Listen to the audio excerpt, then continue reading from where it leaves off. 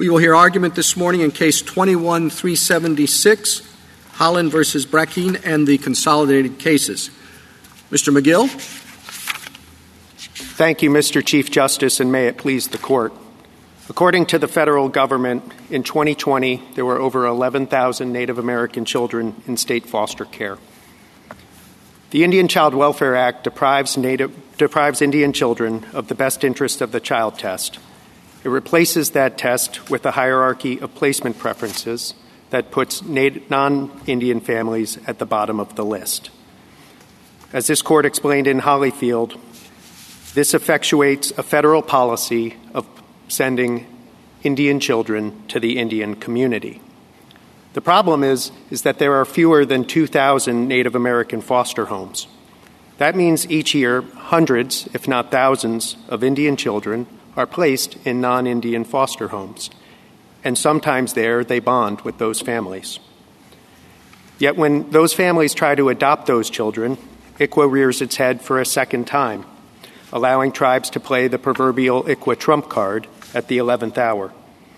This is happening now for a second time to the Brackeens as they try to adopt YRJ, who is now 4.5 years old. For a second time, the Brackeens are asked to show good cause to overcome the placement preferences under a new regulatory standard that, in the agency's words, is narrow, limited, and not a best interests test. Not even YRJ's deep attachment to the Brackeens after being part of their family for 4 years is sufficient. For both that child and her family, this flouts the promise of equal justice under the law. I welcome the Court's questions. Would you spend a minute on what the good cause standard is? I think, of course, you understand that there's already a placement, there's already adoption in process, but how does that work? Justice Thomas, after the 2016 rule, at 25 CFR 23.132, there are now 5 enumerated ways in which good cause can be shown. The government says that the regulation merely says that it should be one of these 5 factors, but a remarkable thing happens when a family court judge in the states picks up a copy of the Code of Federal Regulations. He treats it as binding federal law, and that is how it happens on the ground. It is treated as enumerated things that must be shown. Further, it excludes any consideration of socioeconomic circumstances of the competing families. And finally, it says that what the regulation describes as ordinary bonding and attachment that arises from a placement that's in violation of ICWA's placement preferences shall not be a sufficient or sole basis for showing good cause. And, of course, the child at issue in these proceedings has no stake in whether she or he was placed in supposed violation of ICWA's preferences at the foster care process. Counsel, you haven't challenged the regulation. Yes, we have, Your Honor. We have a challenge to... but not in the cert-granted question. Your Honor, we raised a challenge in our complaint to the... I'm not asking about the complaint. The cert-granted question does not include challenges to the regulation. It challenges the statute. We challenge the regulation as an unconstitutional, as an implementation Counsel answered the question. Is it part of the question presented or not? I believe it is, Your Honor. Did you seek cert on that question? We did not seek cert on the question of whether it is a permissible construction of the statute.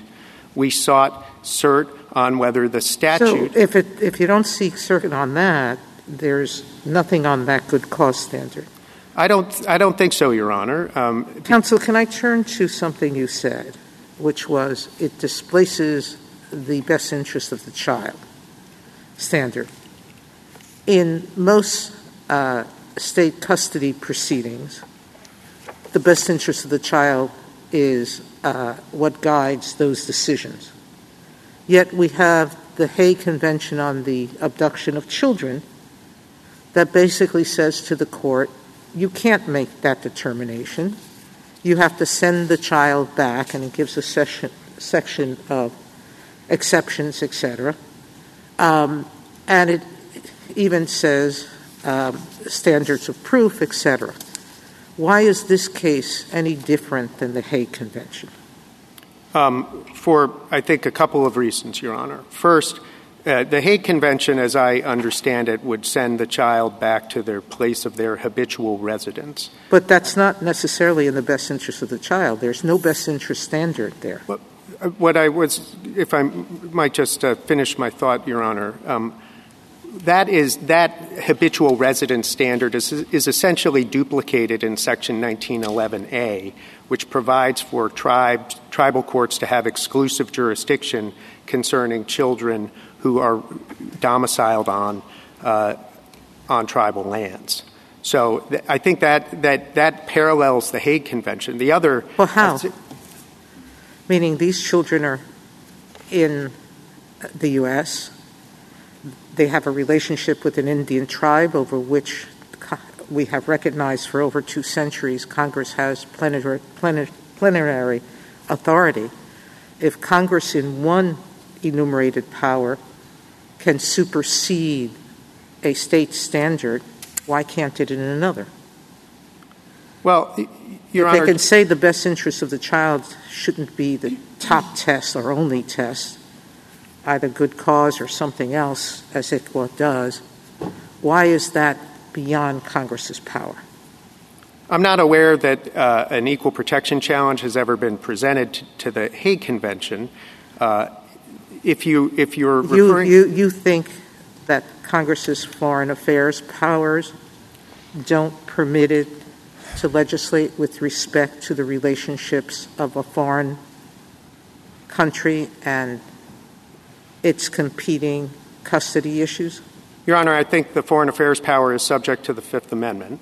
I think the question of whether citizenship would rise to the level, a classification based on citizenship would amount to race discrimination, would essentially be the question of whether citizenship is being used as a proxy for race. Counsel, the government... to what extent is the best interests of the child, or the same considerations that are taken into account under the best interests of the child, incorporated in the good cause showing that could be made under ICWA? I would say that they are not, Your Honor. I mean, the good cause standard is a holistic standard that takes all of the child's circumstances and needs into account. What the good cause standard does is sharply limit that under the 2016 rule to enumerated factors. In the 2013, when the adoptive couple case was before this court, the government described the good cause standard as a safety valve. That's footnote 2 of its brief. It is no longer a safety valve. The Interior Department has promulgated these regulations with the specific purpose of making it limited, narrow, and, in its own words, not a best interest test. So it differs very much from what would be the traditional best interest test. So how do you understand this to work? I mean, if you have, for example, an Indian couple, non-tribal members of the tribe of the child, exactly how does the state court adoption authority take into account, how do they weigh the interest of the non-family tribe member against, you say you don't take into account the best interest of the child? What are you weighing on the other side? Well, I think you could look to the Texas Court of Appeals decision in the YRJ case as just an example of this. So the question is whether the person challenging the placement preference has shown one of the enumerated factors by, at that time, clear and convincing evidence. That standard of proof has since fallen by the wayside. So that's how it plays out on the ground. Is one of those 5 factors demonstrated by preponderance of the evidence? It doesn't, it does not, those 5 factors don't take into account the bonding or attachment of the child, which would be the most obvious and most compelling part of the best interest standard. It only says if there's a showing of extraordinary needs that is not just something that is from what the regulation describes as ordinary bonding and attachment, that good cause can be shown. I mean, after the 2016 regulation, the placement preferences are effectively dispositive in many cases. Counsel, can I take you to the scope of the Indian power? We've described it as plenary. It's quite broad, and in area after area, we've allowed Congress to far exceed anything that we would think of as just commerce in the sense of trade, which is something that you've floated. Are you asking us to overrule all of those precedents? No, Your Honor. I'm not going to speak for my colleagues from the state of Texas, but for our part, no, we're not. We don't think you need to overrule any of the precedents. Because you'd have us just focus on the equal protection. No, Your Honor. I mean, on the Article 1 piece, this cannot be understood as within the Court's Indian Commerce Clause precedents. It's not commerce in any normal sense of that word. The question is then whether it is part of the plenary power that otherwise has been described in this Court's precedents. And our submission is that plenary power is, if you in the Court's cases, as elaborated in this Court's cases, that plenary power applies to the tribe's areas of its sovereign interests, tribal lands, treaty powers, its internal affairs, its ability to self-govern. It's not a power to regulate Indians everywhere, wherever they might be in the jurisdiction of the United States. So what do you do with that line of cases, like the Act of 1888, setting the evidentiary standard for proving a marriage in cases involving an Indian woman and a white man? That wasn't limited territorially. That set an evidentiary standard. Or the Trade and Intercourse Act of 1834 set burdens of proof in all trials, whether on reservations or outside of reservations, about property rights between Indians and non-Indians. The Act of 1799, state courts must take proper bail when federal officers detain offenders who trespassed into Indian territory. So that one arguably had something to do with that, but there's a legion of cases, as Justice Barrett alluded to, where Congress has gone off of Indian lands, had nothing to do with sovereignty, nothing to do with trade or commerce, but with intercourse, with the relationship with Indians, whether on or off reservations. Well, Your Honor, I guess I would have two parts to my response. The first is that the Constitution confers an authority to regulate commerce, and that power, as understood, as Justice Thomas's separate opinion and adoptive couple, I think, well elaborates. But that was a separate opinion. We've described the power as more plenary than that. Well, I think this is just the fundamental portion of my submission, and I respect the fact that we might not agree on this, but that there is a commerce power that allows the government to regulate commerce wherever it happens within the United States. And then there is, in addition to that, a plenary power that allows the government, the federal government, to regulate the tribes, and that arises from the federal government's role as the subjugating sovereign of the tribes, and its role as the, now under CAGMA, the protector of those tribes. But that power is not unlimited. Why is it limited by geography?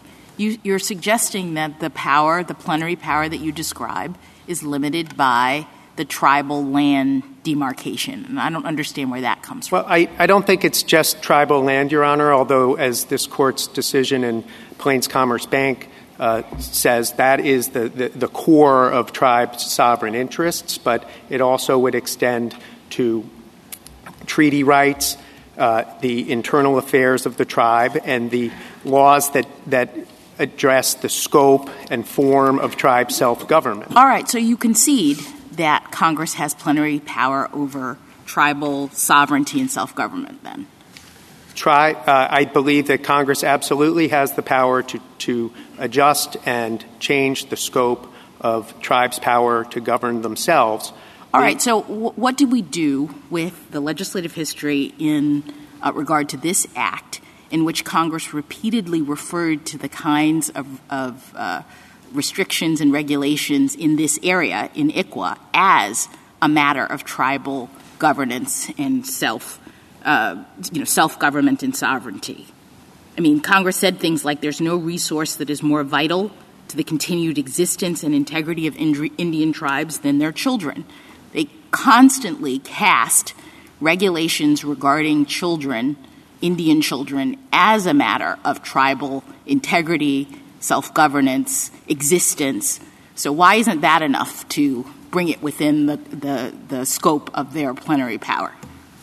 Addressing the tribal existence point, I have 4 responses to that. The first is that the third placement preference doesn't even rationally advance that objective. Placing a Seminole child with a Cherokee family doesn't rationally advance the existence of either tribe. The second point is that placement does not dictate membership. You need only look as far as YRJ to show that. Right, but I feel like you're in the weeds of the actual regulation. What I'm asking you is the broader question about whether or not Congress has the ability to regulate in this area. So I understood your response to Justice Barrett to be not anything outside of commerce or the plenary power expanding to or extending to self-governance and self-regulation. So I'm just asking as a matter of characterization, why aren't regulations that concern whether or not Indian children are going to remain in the tribes fitting within that plenary power? Your Honor, in Williams v. Lee, this Court described the power of self-government as the power of reservation Indians to make their own laws and to be ruled by them. ICWA has nothing to do with that. Counsel, I'm struggling to understand your argument. For the first half of it, I heard policy complaints. It took a while for me to even hear the words equal protection or Article 1. And I guess I'm curious, first of all, which do you think is your better argument? Legally, not the policy arguments might be better addressed across the street. Justice Gorsuch, we are here to advance both arguments, but I'd like to talk about the equal protection argument. Okay, so if the equal protection is your better argument, what do we do about your standing problem? You've sued federal officials, not the state courts who actually are tasked with operating. I think my answer to that, Justice Gorsuch, starts with the traceability standard, which is de facto causation. And then I would say no federal official can dictate to a state family court what to do, can he? I'm sorry, I did not hear the question. Can any federal official that you sued tell a state court what to do? No, Your Honor. Okay, I would think that might be the end of it. What am I missing? 2 things, Your Honor. First is the fact that the traceability standard is de facto causation, and as shown in the Court's decision in Bennett v. Speer, the agency that issues the regulation is the de facto cause of a separate party that implements it. That is what's going on here. We have a statute here. You're asking us to enjoin somebody from operating a statute.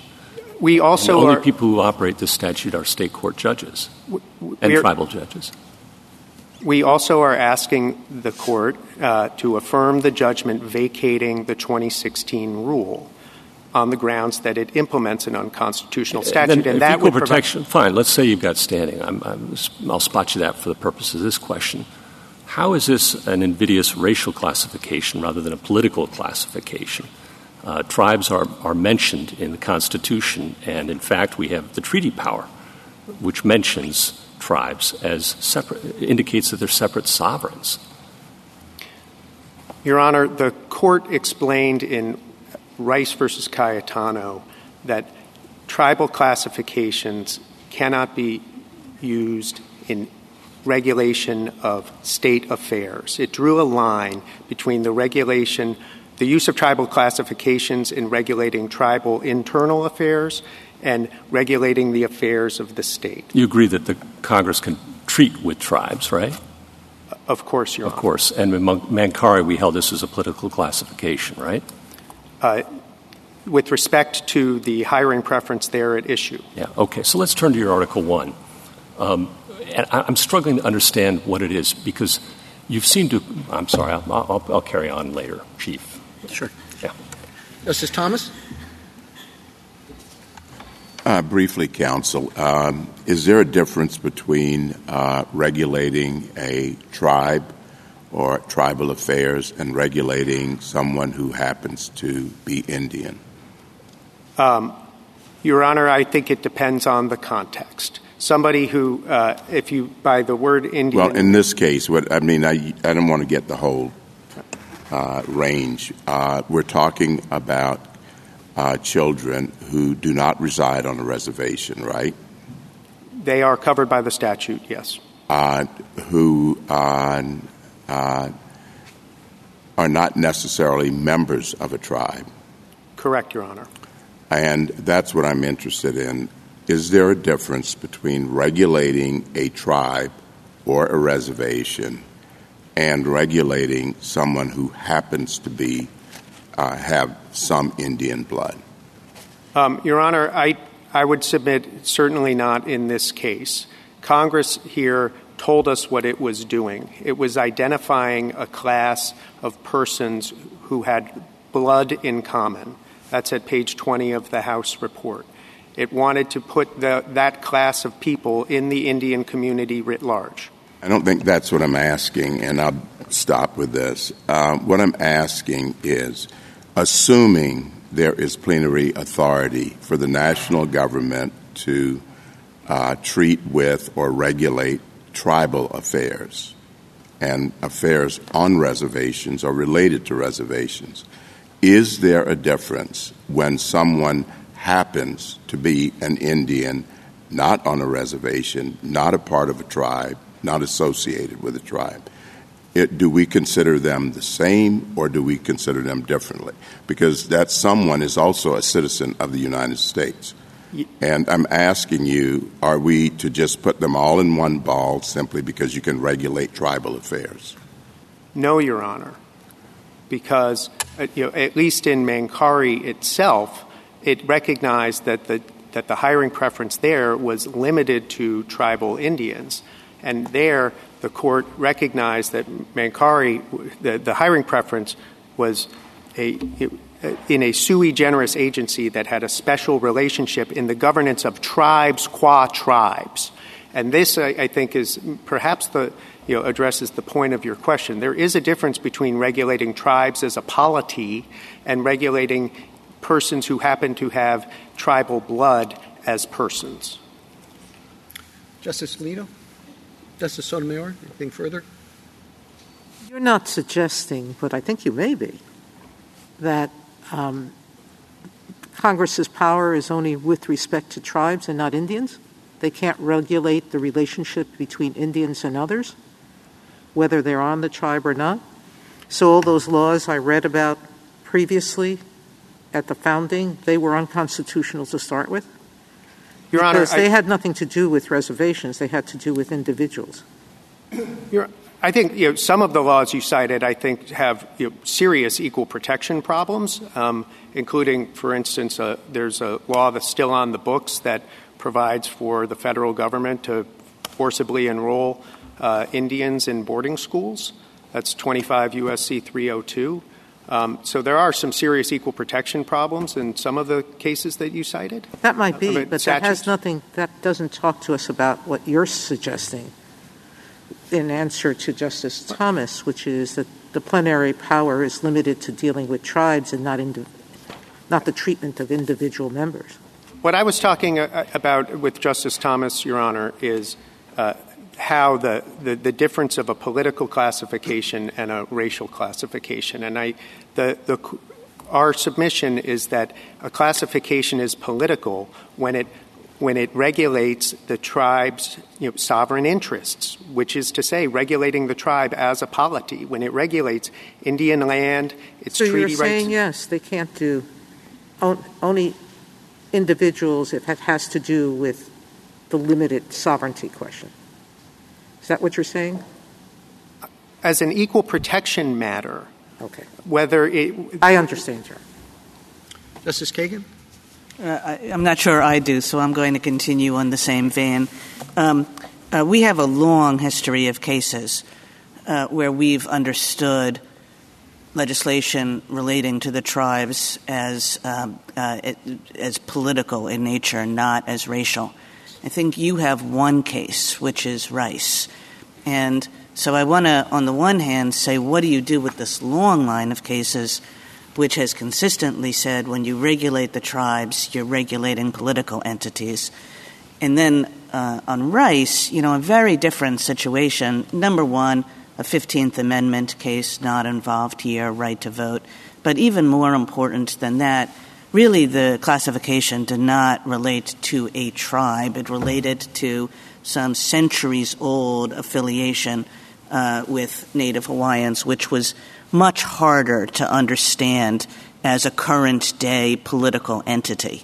So I guess I think Rice doesn't do much for you, and then all these other cases really knock the legs out from this argument, and I'm wondering whether you would comment on that thought. Sure. Let me start with Rice. I think Rice does explain that long line of cases that you refer to. It cites them, I think at page 519. It cites Moe, Fisher, Antelope. This is the line of cases that I think you're referring to. And these are cases that deal with tribes' sovereign interests in Indian lands, treaty rights. That's the fishing vessel case. The ability of Indians to govern themselves. That's Fisher. And its internal affairs. That is the line that Rice drew and how Rice understood Mankari, and the line that Mankari itself drew. This distinction that I'm drawing is rooted in Mankari itself, because Mankari says that it would be a much more difficult question if the hiring preference there extended to the whole of the federal government. I mean, Mankari is such a different sort of case, right? Mankari is Indians are in a long list of other racial classifications. It was quite clear that that was the BIA one. Is that right? Yes, that's correct. Yeah. Okay. I'm sorry. I was I was mistaken. But I guess again, I'm sort of struggling with how different the classification in Rice was to the classifications here. So I understand the question, Your Honor. Rice. This was, at the core of the Rice decision. Rice starts by assuming what it calls premises not established in our case law, both that Native Hawaiians should be treated as an Indian tribe, and further that Congress delegated to the state of Hawaii the power to regulate them. That the court assumed that they are an Indian tribe, that Hawaii had the power to regulate, and then it held that that Hawaii or Congress could not regulate a tribe in this way because it was regulating the affair of a state, not the tribe's own self-government. And I think the further point I would make about Rice is that Rice, the statute there had a much closer tie to self-government. It was the Office of Hawaiian Affairs. It had a much closer tie to self-government than the Indian Child Welfare Act. Well, the first thing you need for self-government is, a functioning polity. And Congress is very clear in this statute that it thinks that this statute is critical to the continuing existence of the tribe as a political entity. And that's, in fact, one of the reasons it passes this statute, is the political entity is itself being threatened because of the way decisions on the placement of children are being made. So I guess I can't imagine a statute that's more wrapped up, given given the terms and given what we know about what Congress was doing, is more wrapped up in the continued flourishment of political communities. Your Honor, the placement preferences do not affect tribal membership. You can be a member of the tribe wherever you are placed. And it is, the fact that tribes often do unilaterally enroll children, regardless of where they are placed. The further point I would make, Your Honor, is that embedded in the question is a premise that tribes have a proprietary interest in these children. And I have to reject that premise. Well, this is Congress's understanding of what it was doing. And again, this goes back to Justice Gorsuch's view of you can question the policy, you cannot question the policy, but the policy is for Congresses to make. And Congress understood these children's placement decisions as integral to the continued thriving of Indian communities. And Congress had a different view of the costs and benefits of how these decisions were being made. And that's not something that we can second guess, is it? It is under the Constitution, Your Honor. The Congress does not have the power to treat these children as property of the tribes because of their ancestry. We can second-guess things under the Constitution if you have made a case about an equal protection violation or some other constitutional violation. But what I'm suggesting is that just the idea of standing up there and saying this has nothing to do with the continued thriving of Indian political communities, that's a judgment for Congress to make. I want to be clear about this. There was a real problem that Congress was trying to address. We're not denying that the existence of a problem, but the means Congress chose are impermissible. Two wrongs do not make a right here. Thank you, Mr. Micco. Justice Gorsuch? Counsel, let's put aside your equal protection complaints, which is what I understand the heart of your response to Justice Kagan. On the Article 1 argument, you argued this whole area is outside Congress's control. All right? At least that's how I understood it going in. But I'm now wondering, I am confused by your argument. Do you acknowledge that Congress has some off-reservation or off-tribal land power? Congress can regulate... Article 1. Sorry to interrupt. Congress may, under the Indian commerce power, regulate commerce with Indian tribes wherever it occurs. So you agree, for example, with our precedent going back to 1865 that says in reference to any Indian tribe or any person who is a member of such tribe is absolute without reference to the locality of the tribe or the member of the tribe with whom it's carried on. You agree with that?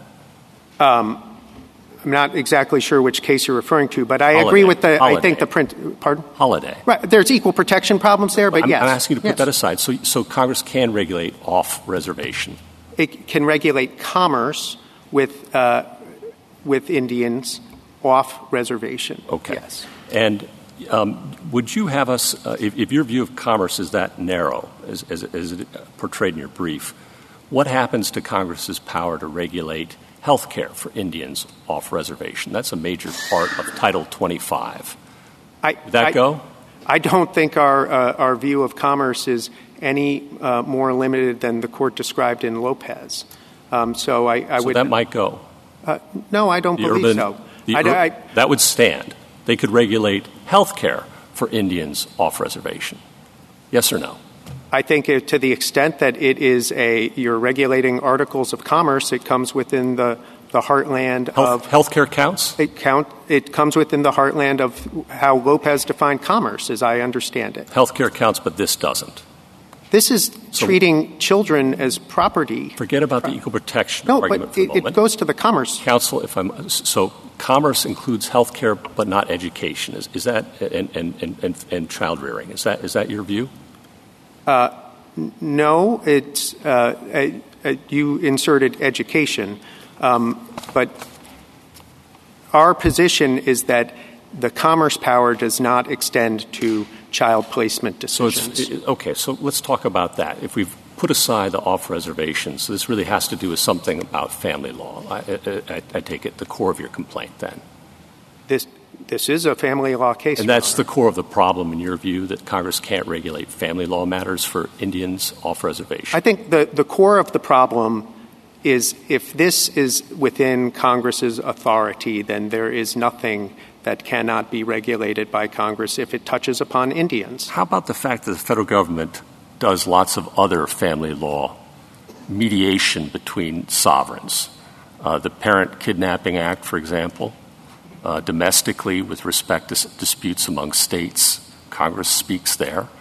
And as Justice Sotomayor mentioned, when there's a dispute between sovereigns, foreign sovereigns, it speaks there, and we don't question its authority to do so. Wouldn't it be a little odd to think that it couldn't do the same here? With respect to the latter point, Congress, of course, has power to enact laws to implement treaties. And so I think the Hague Convention-type legislation is unremarkable. I think Congress acts in this— How about the parent kidnapping statute? I will confess to not being familiar with that one, but if you look at perhaps— All right, we'll put that aside then if you're not familiar with it. You're saying it would be possible to do it under the treaty power. What if Congress tomorrow adopted a treaty with the tribes that replicated ICWA? Would that be within its power? It would perhaps. I think it perhaps would be within its Article I power. That's my question. Yeah, it would be. Okay. And how about if it did it under the spending clause? Could that be within its Article I power? Well, that's how Congress regulates the states in the Multi-Ethnic Placement Act. So it could do these things under Article I. You're just complaining that it's being done under the Indian Commerce Clause. I think that that is our argument. We're not saying that Congress is powerless in this area. Congress has power, certainly through the spending clause, to do any number of things with respect to how states govern themselves. When it comes to placement of children, is it a little anachronistic to think that states have some particular sovereign interest here when many of them did not involve themselves at all in placement matters directly until the 1960s? It was mostly done privately for most of the nation's history. I don't know that I would describe it as anachronistic, but I think the fact that things were done privately does not change what this Court has said about the state's primary role in the area of child custody matters. How about the fact that the federal government has been historically involved in family law matters with respect to Native Americans for a long time? As Justice Kagan pointed out, it passed this statute in kind of to remedy its prior actions in this area with respect to boarding schools and the displacement of Native American children. So could it have done the boarding schools, or is you arguing that would have been improper too? I think the boarding schools statute requiring or permitting the forcible enrollment of Indian children in boarding schools without the consent of their parents is obviously unconstitutional. Under Article I? Yes, because it has nothing to do with commerce, would be my submission. Okay. And then back to Justice Kagan's questions.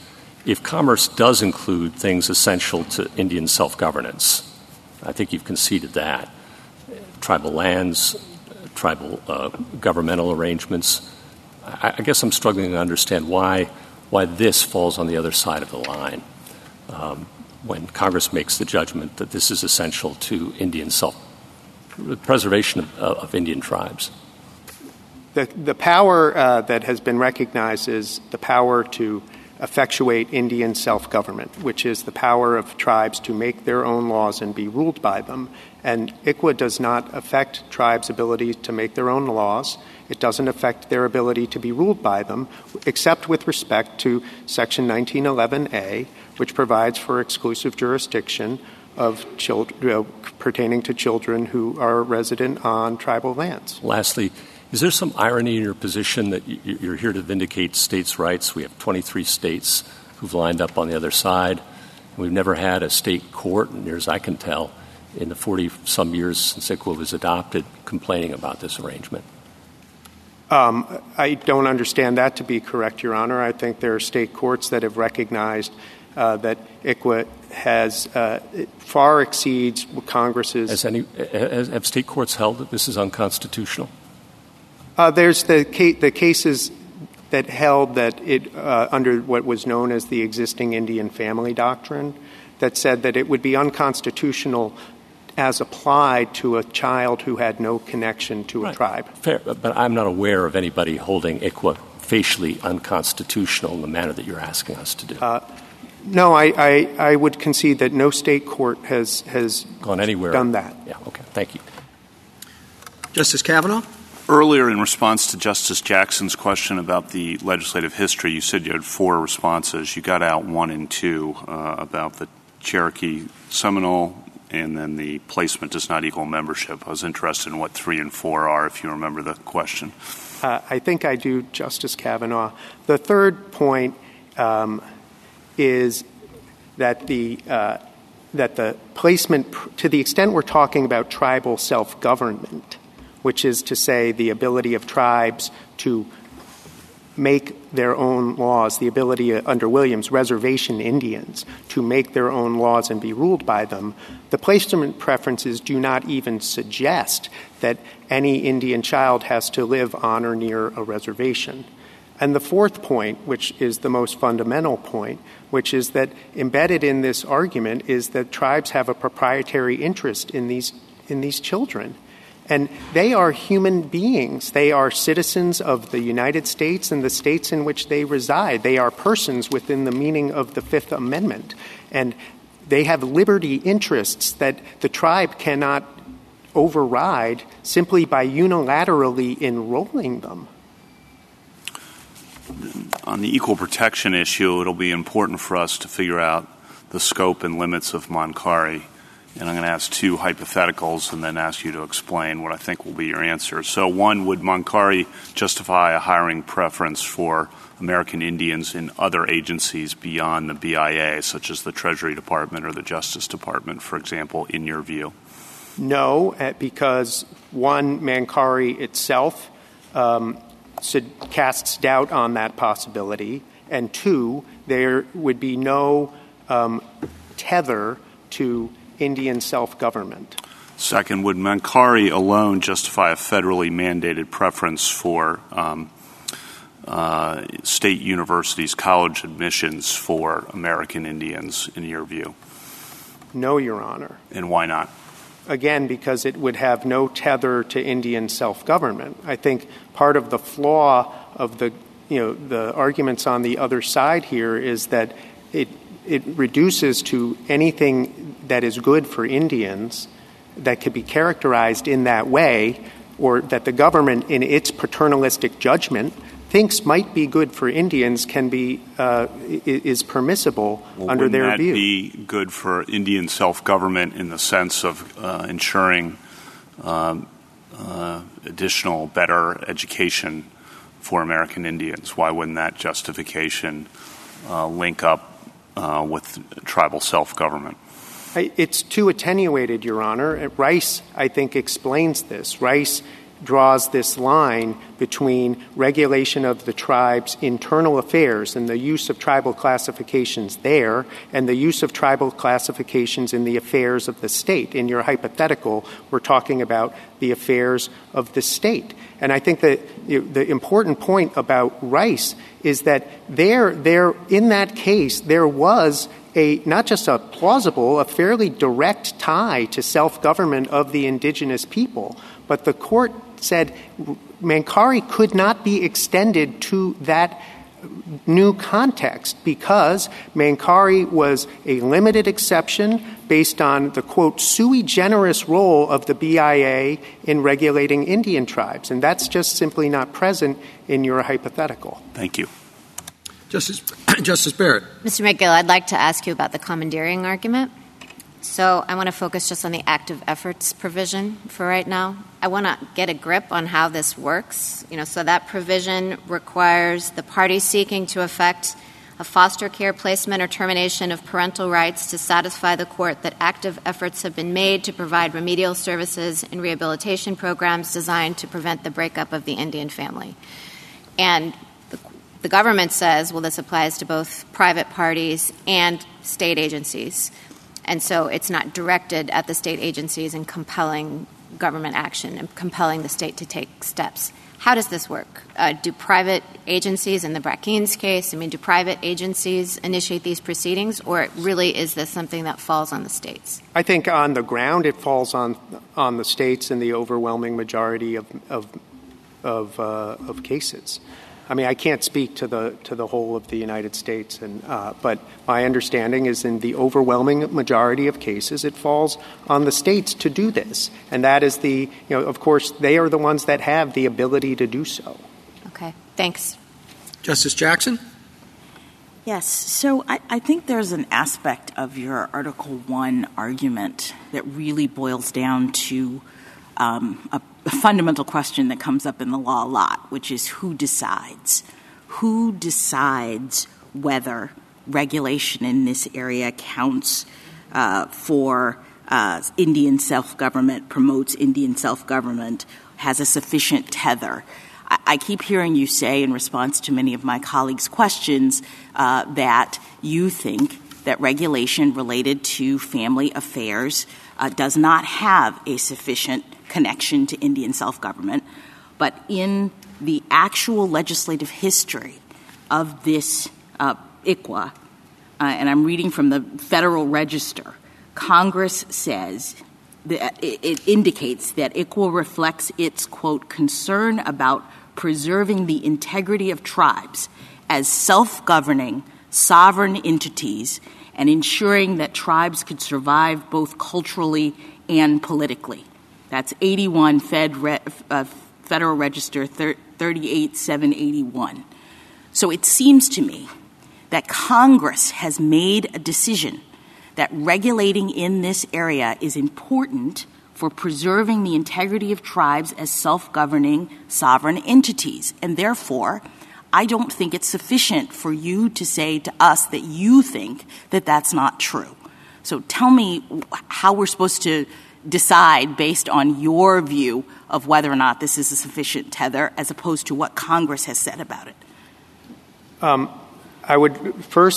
guess I have two responses to that, Justice Jackson. First is I would look to this court's cases that define the interest in self-government, and I would start with Williams versus Lee, which defines it as the right or the ability of reservation Indians to make their own laws and be ruled by them.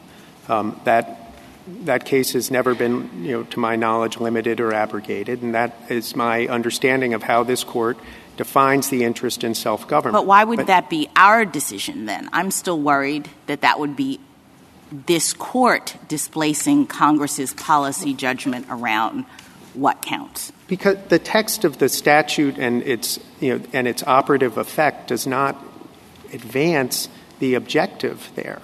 If the objective is preserving the existence of tribes, the third placement preference does nothing to effectuate that. All right, let me ask you another question.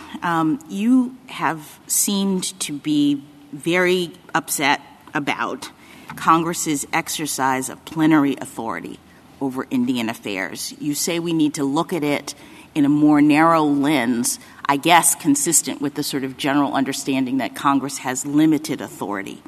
What I'm a little bit confused about and concerned about is whether it's really correct that we have to look at it so narrowly, that is the scope of Congress's authority as it concerns Indian affairs, when we have said over and over again that Congress has plenary and exclusive authority, and when the history of our Constitution indicates that the constitutional design was about ensuring, in a way, that the federal government had the authority over the tribal relations, tribal affairs, and not the states. It seemed to me that baked in to the Constitution's structure related to this, outside of just the Indian Commerce Clause provision, is the notion that the federal government, vis-a-vis the states, was going to be taking charge of this, especially in light of the Articles of Confederation precedent. So if that's the case, then what would you say about the thought that rather than, searching for, what additional limits there are on Congress's authority. We start with the premise that with respect to Indian affairs, Congress has plenary authority, and therefore, as we've said in all of these prior cases, as long as it involves Indian affairs and Congress is making policy judgments, they have a constitutional basis for doing so. Justice Jackson, if this arises from the constitutional structure, as you suggested, then it has to be the United States government's regulation of tribes on a government-to-government basis. That's the constitutional structure point. And if we're talking about regulating tribes as governments, we are talking about regulating their residual sovereign interests, which are, as I described, in Indian lands, their treaty rights. Yeah, but do you dispute that there's a trust relationship? My understanding was that, yes, we're talking sovereign to sovereign, but that as a part of that was the understanding that the United States was the greater sovereign, that it was taking over the Indian sovereignty, and therefore had a trust relationship that arose in that context, and they were responsible for Indian affairs as a result. Do you dispute that? Of course we do not dispute the existence of the trust relationship. All we're saying is that the power that Congress exercises that has been described as plenary is limited in some way by the sovereign interests. So you're saying that Congress can carry out and effectuate its trust relationship, but only in the limited ways that you are now articulating?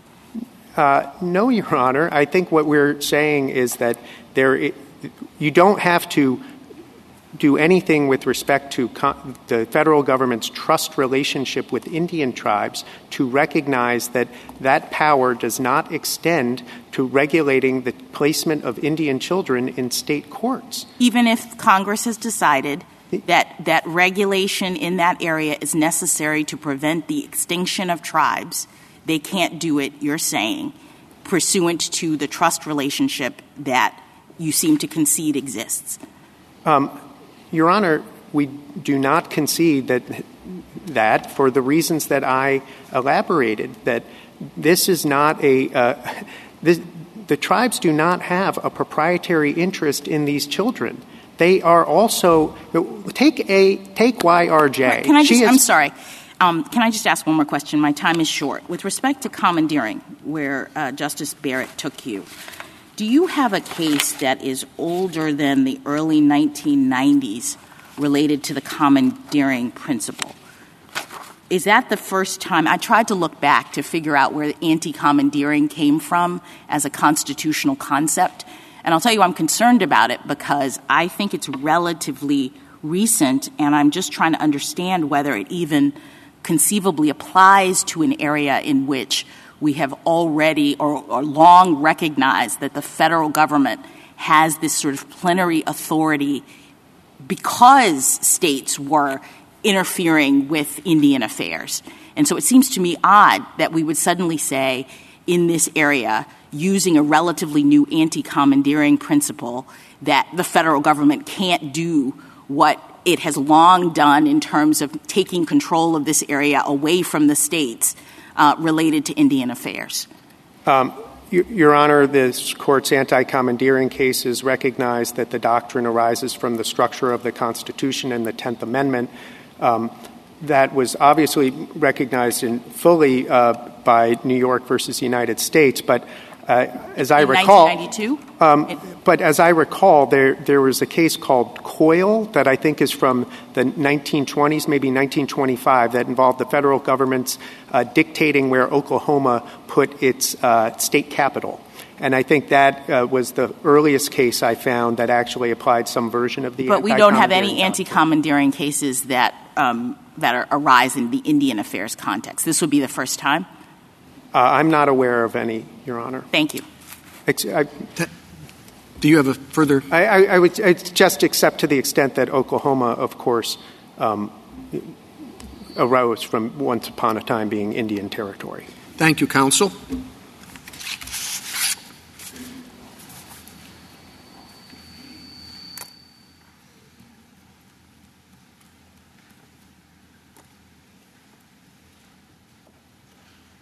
General Stone?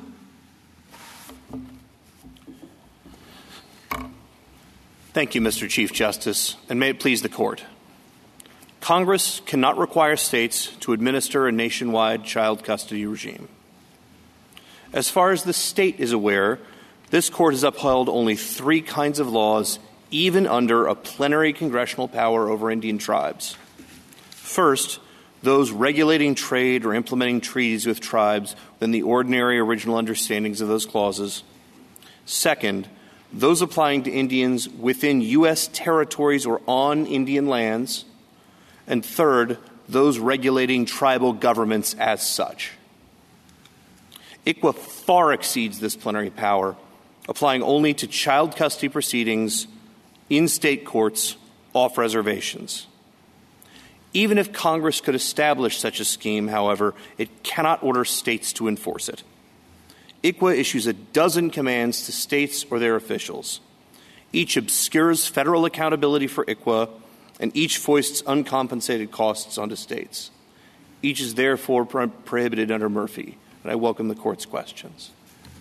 I think, General Stone, it would profit us that if you would address your standing in this case, particularly since it seems that to the extent that you're representing parents or potential parents, they can represent themselves. And I think it'd be good to get an explanation of your standing.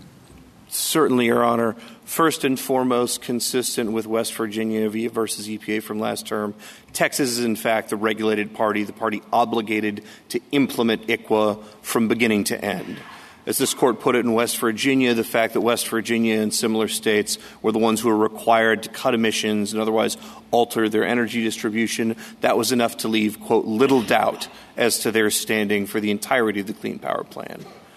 Second, Texas stands to lose substantial amounts of Medicare, or rather Social Security Part 4B and Part 4E money. In 2018, Texas received $410 million underneath those parts. Those parts are expressly conditioned on Texas taking affirmative steps to comply with ICWA, and the regulations implementing those sections, 45 CFR 1355.34 and 36, make clear in mandatory language that if Texas does not in fact do so, if any state does not do so, in mandatory language that the relevant administrative entity shall withhold through a complex formula up to 42% of that $410 million for Texas. That comes out to about $172 million for an agency with a $2.4 billion budget. So a very significant amount. And then finally speaking as to their specific equal protection injury, aside from the fact that it costs us money to implement the equal protection violating provisions. For example, we have to determine whether or not an individual is an Indian child pursuant to the regulations in the statute. Aside from that, there's a unique conjunction of constitutional obligations here that because this Court has held in Adirondack that the federal equal protection component of the Fifth Amendment and the 14th Amendment's equal protection clause essentially have the same commands. Any command by the federal government that violates the Fifth Amendment, that imposes a mandatory requirement on states to essentially carry out that equal protection violative component, requires the states to violate equal protection. And that is a unique constitutional injury that Texas as a state, as an actor, suffers. This is quite a theory you have. Every time that a state has to interpret a federal law that might be unconstitutional, the state has standing even if that law hurts somebody else. That's what you're basically saying, because we would be complicit in the act of violating someone else's rights. That's how I hear your argument. Certainly not, Your Honor. It actually is much narrower than that. So How narrower? You don't have, and Justice Thomas pointed out, the Fifth Amendment in our cases are legion. You can't represent individuals who have equal protection claims. The parents are here before us. They can defend their own claims. I can understand your anti-commandeering, your anti-delegation claims. Potentially that has to do with your expenses. But those other equal protection violations of being treated unequally belong to the parents, not to Texas.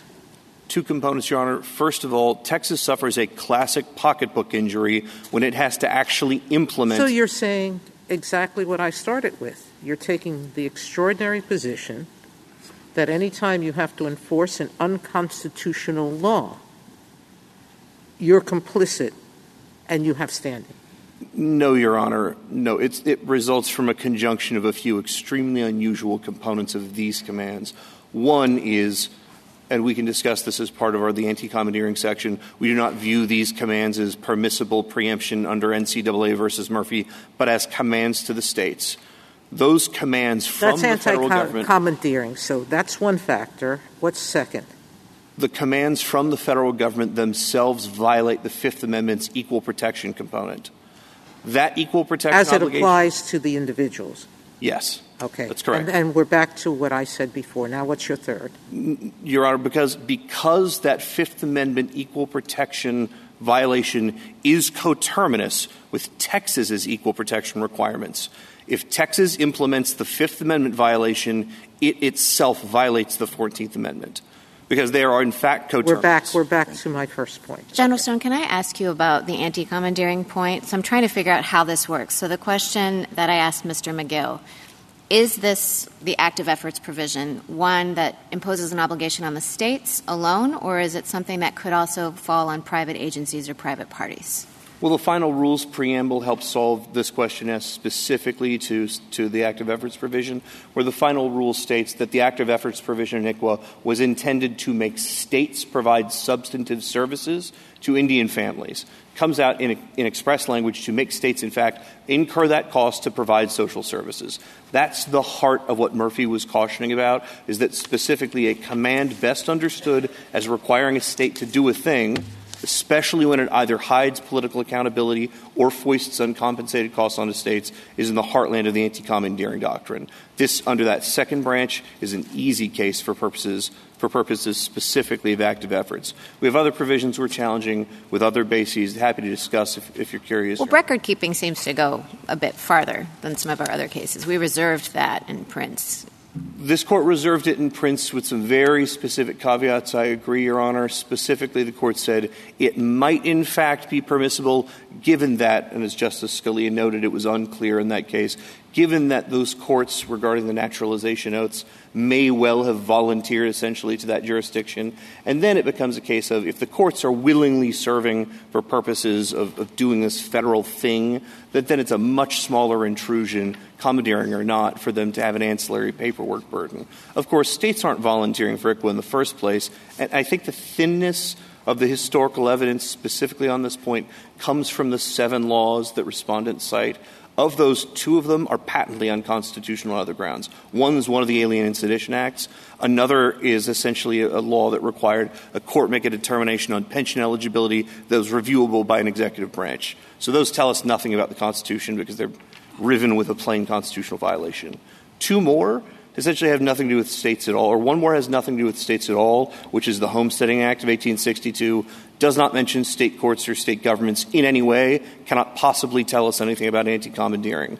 2 more past that make it permissible, but not mandatory, for states to accept bail regarding certain federal fugitives or federal prisoners. And the only 2 left are the same 2 that are mentioned in Prince regarding record-keeping for naturalizations, which this Court looked at as essentially not enough to determine the question even there. So the laws that give us historical evidence are far from something to demonstrate even what Prince showed, let alone enough a generalized no courts component. But, Mr. Stone, that assumes that anti-commandeering applies in this entire area. And can you speak to my concern about that? I understood from New York versus United States that anti-commandeering rests on the premise that Congress has the power to regulate individuals and not states, which may well be true as a general matter, but in terms of Indian affairs, we have long interpreted the Constitution to give Congress plenary authority precisely because the Constitution seems to be structured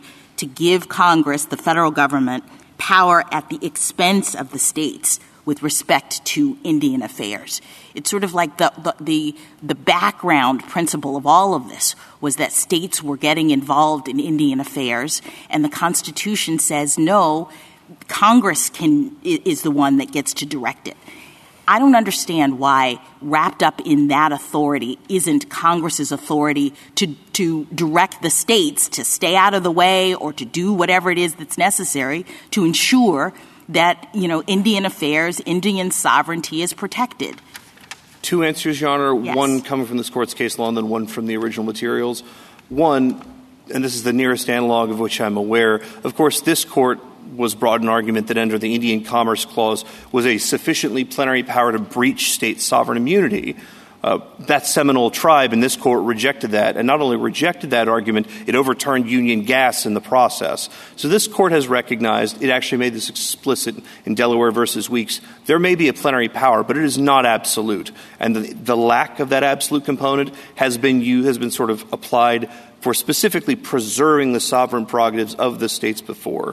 Counsel, if I might interrupt, I'm sorry, but I want to understand your commandeering argument. It seems like it's centrally related to two rather modest aspects of ICWA. One is the record-keeping requirement, which you discussed with Justice Barrett. Is that right? That is one of them, yes. And the other major one that you cite is the active efforts provision. There are others we also challenge. Those are two of the most major, we agree. Okay, and those are the major ones. All right. And with respect to active efforts, I'm not sure I heard an answer to Justice Barrett's question. Her question was, does it apply equally to whomever is bringing the action in state court, whether it's the state, as it is sometimes, or private parties, as it is sometimes? That active efforts requirement, does it apply to both equally? To both, yes. Equally, no. And so to both, yes, it is under some circumstances that private parties have to make these efforts. Typically, that is the state, as again was acknowledged in the final rule. Typically because it's the party starting the proceedings, right? Typically, yes, but also not always. Not always. No, that's correct. But also later in the active efforts provision, recall again in Murphy, the court said the way that the court looks at it is this better looked at as a regulation of the sovereign or instead as something regulating private? I got the it. active efforts provision specifically speaks to what a state court may do with its official power. Right. May I come back to the question whether the anti-commandeering doctrine applies at all when Congress is exercising its power over Indians? Excuse me. Suppose Congress enacted a law ordering the states to enact legislation relating to Indians. Would that be a violation of the anti-commandeering doctrine? I think it'd be about the most direct one conceivable, Justice Alito. Counsel, if we could turn to Article 1.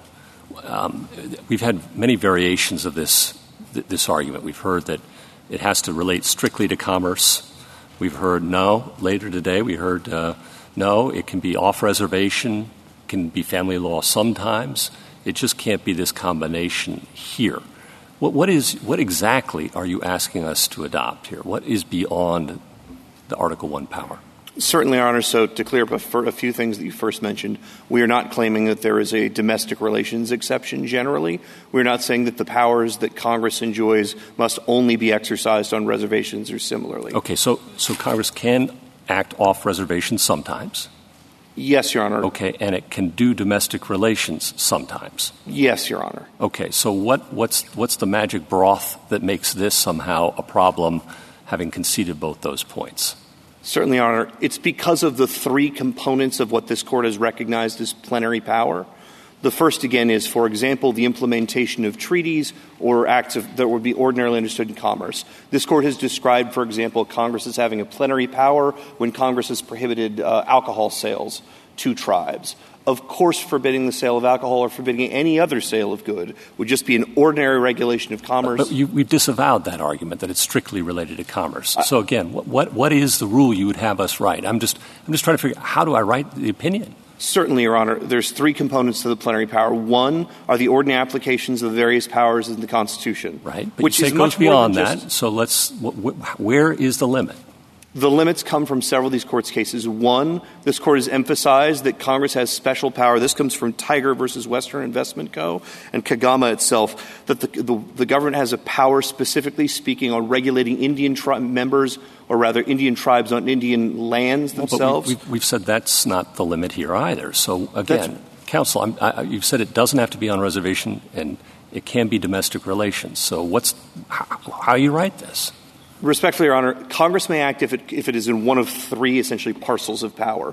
One of them isn't related to geography at all. For example, the exercise of the treaty power, the exercise of the commerce power. Of course, the exercise of the territory clause would be geographically related. But in this first bucket, there is not a geographic component.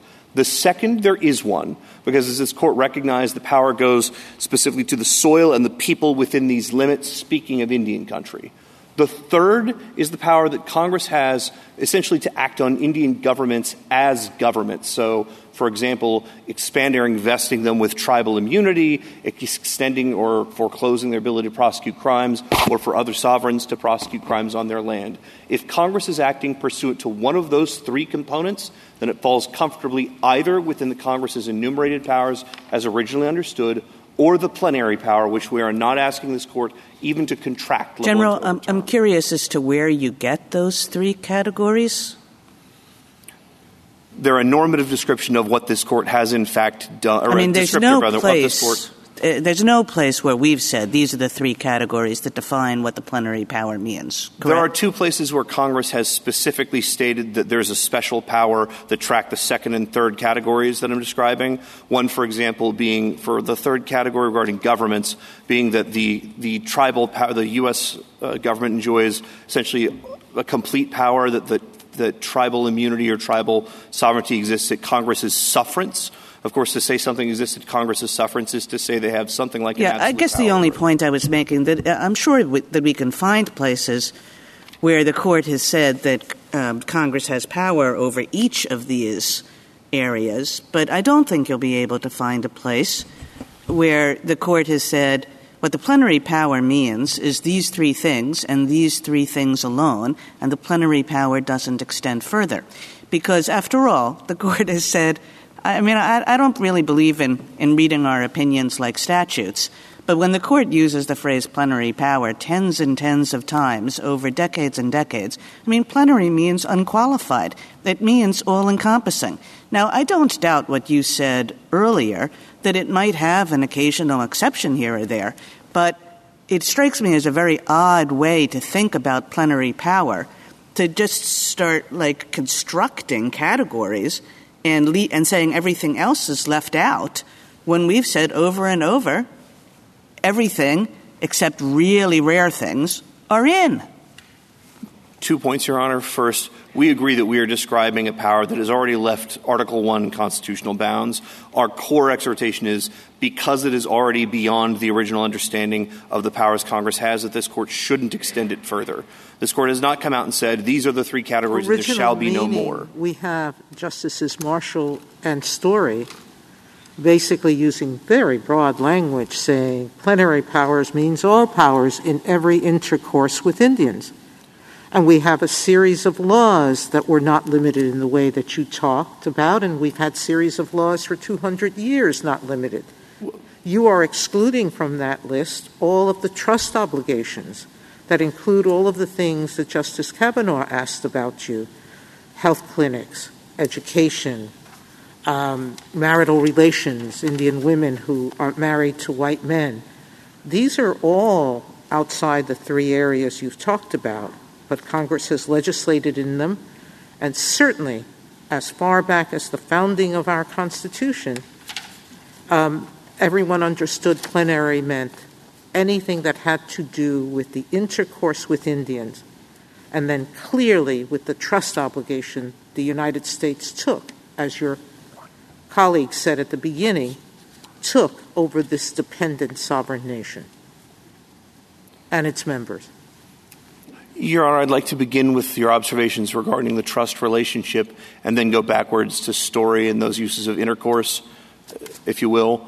Regarding the trust obligation in Menominee Tribe of Wisconsin, or Menominee Band of Wisconsin Indians and Hickorilla Apache Nation, this court made clear that, of course, the court has sometimes described a guardianship and ward relationship, a trust relationship. It has used a number of essentially metaphors to describe the relationship between the United States and the tribes, but the obligations underneath that trust, this is a core component of Hickorilla, come from positive law. They come from statutes which dictate obligations by the United States.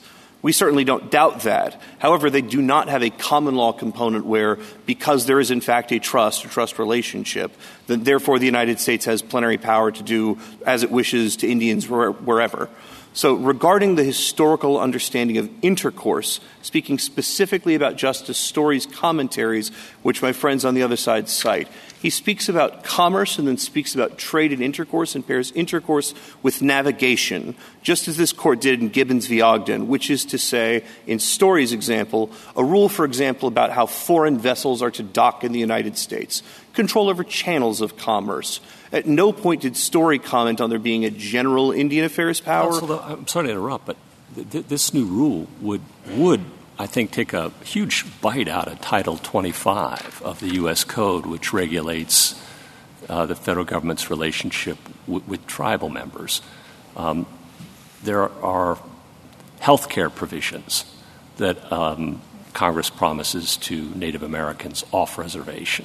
That doesn't seem to fall in any of your buckets. Congress has permitted tribes to exercise power over environmental regulations that have indirect effects off reservation. That would seem to go too.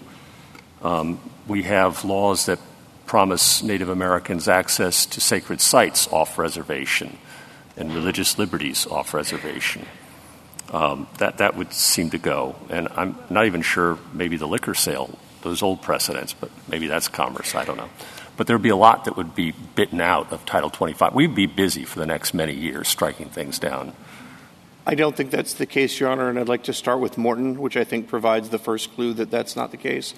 When Morton was describing why the kind of preference that it recognized would not violate equal protection was the case, it's because— I'm not talking about equal protection. I'm talking about Article 1. I understand, Your Honor, but it was describing that virtually every Indian preference in Title 25 depended on a conjunction of an identifiable tribe of recognized Indians on the reservation. But that's simply not true. I mean, you can state that at the podium, but if I look through Title 25, there are health care promises to individual Native Americans who live in urban areas.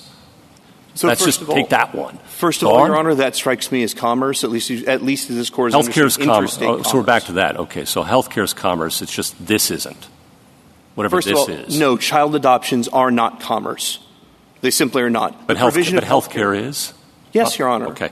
And environmental laws allowing regulation off reservation effects, that falls within commerce, but this doesn't? Entirely plausible. It's a function of either interstate commerce or— How about religious liberties and the right to access sites off reservation? Is that commerce?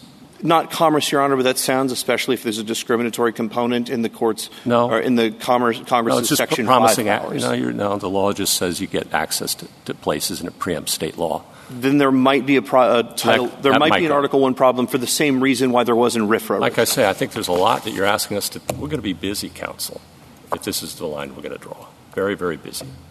We are not requesting that this Court shrink the plenary power it's recognized one bit.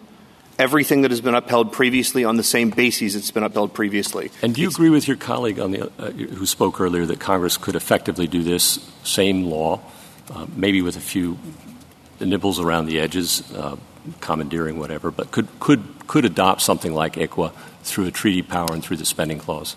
I think the problem on the treaty power side is that would provoke the question this Court left open in Bond, which is the question of whether or not Congress may legislate pursuant to a treaty in a way that would exceed its Article 1 powers or other limits on the Constitution.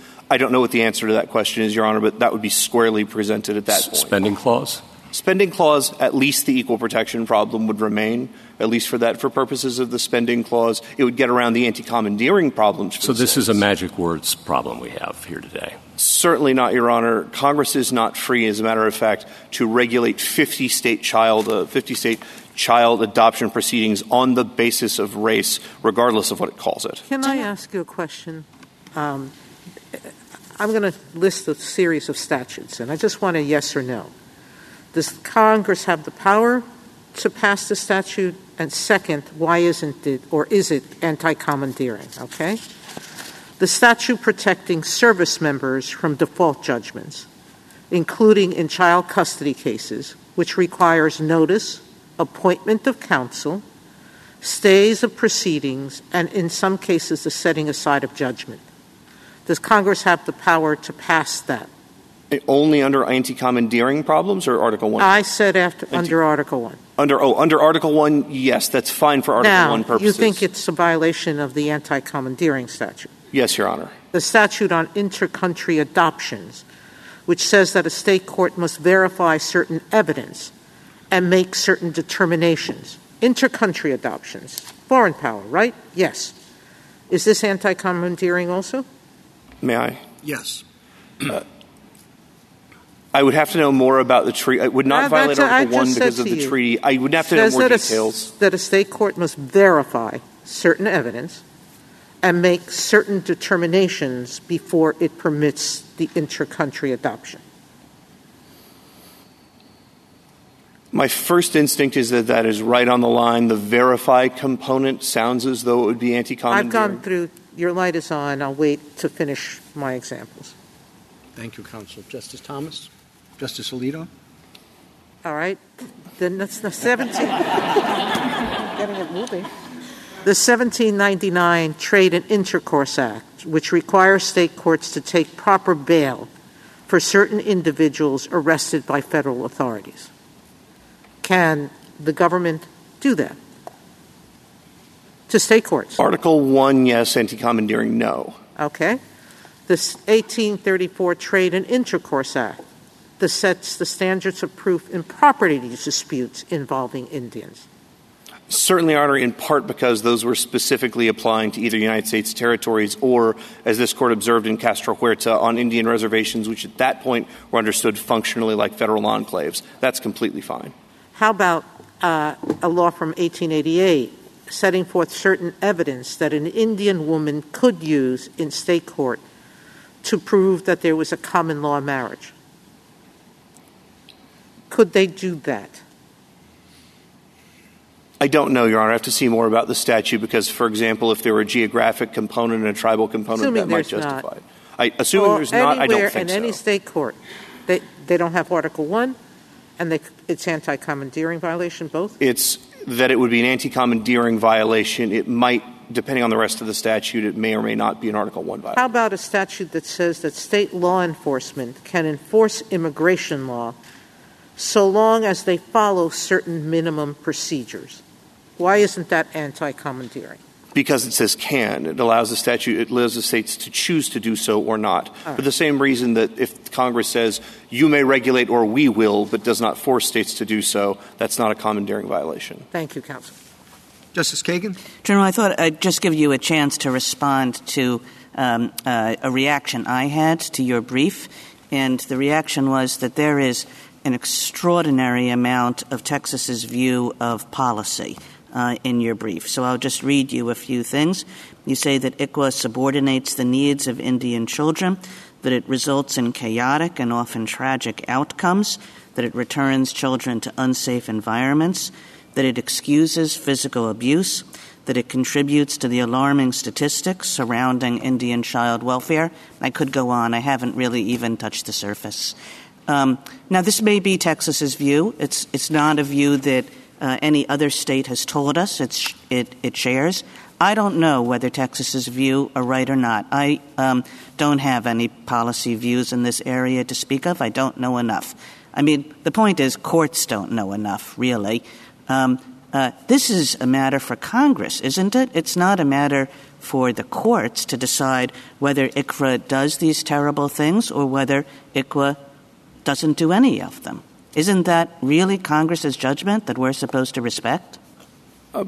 Two parts, Your Honor. The first is I agree that those observations, those statements of Texas's views have nothing to do with non-delegation, anti-commandeering, or Article 1 challenges whatsoever. Those live or die on various legal principles that are not those. They're just atmosphere. They're in part atmosphere, yes, Your Honor, in part because there's a dispute about whether or not the equal protection standard here is rational basis or strict scrutiny. Now, my friends on the other side haven't attempted to defend this as a matter of strict scrutiny. And so to the extent that Congress is describing that it has a certain purpose, the fact that that purpose has been woefully unmet by the actual effects of ICWA is relevant for purposes of this Court's, albeit quite forgiving, rational basis standard. Thank you. Justice Gorsuch. You agree that Congress could do something like ICWA if it were limited to children on reservations? Absolutely, Your Honor. If it were limited to something, if it were only applying to tribal members on tribal reservations, at least for tribal courts, it could give full jurisdiction to them.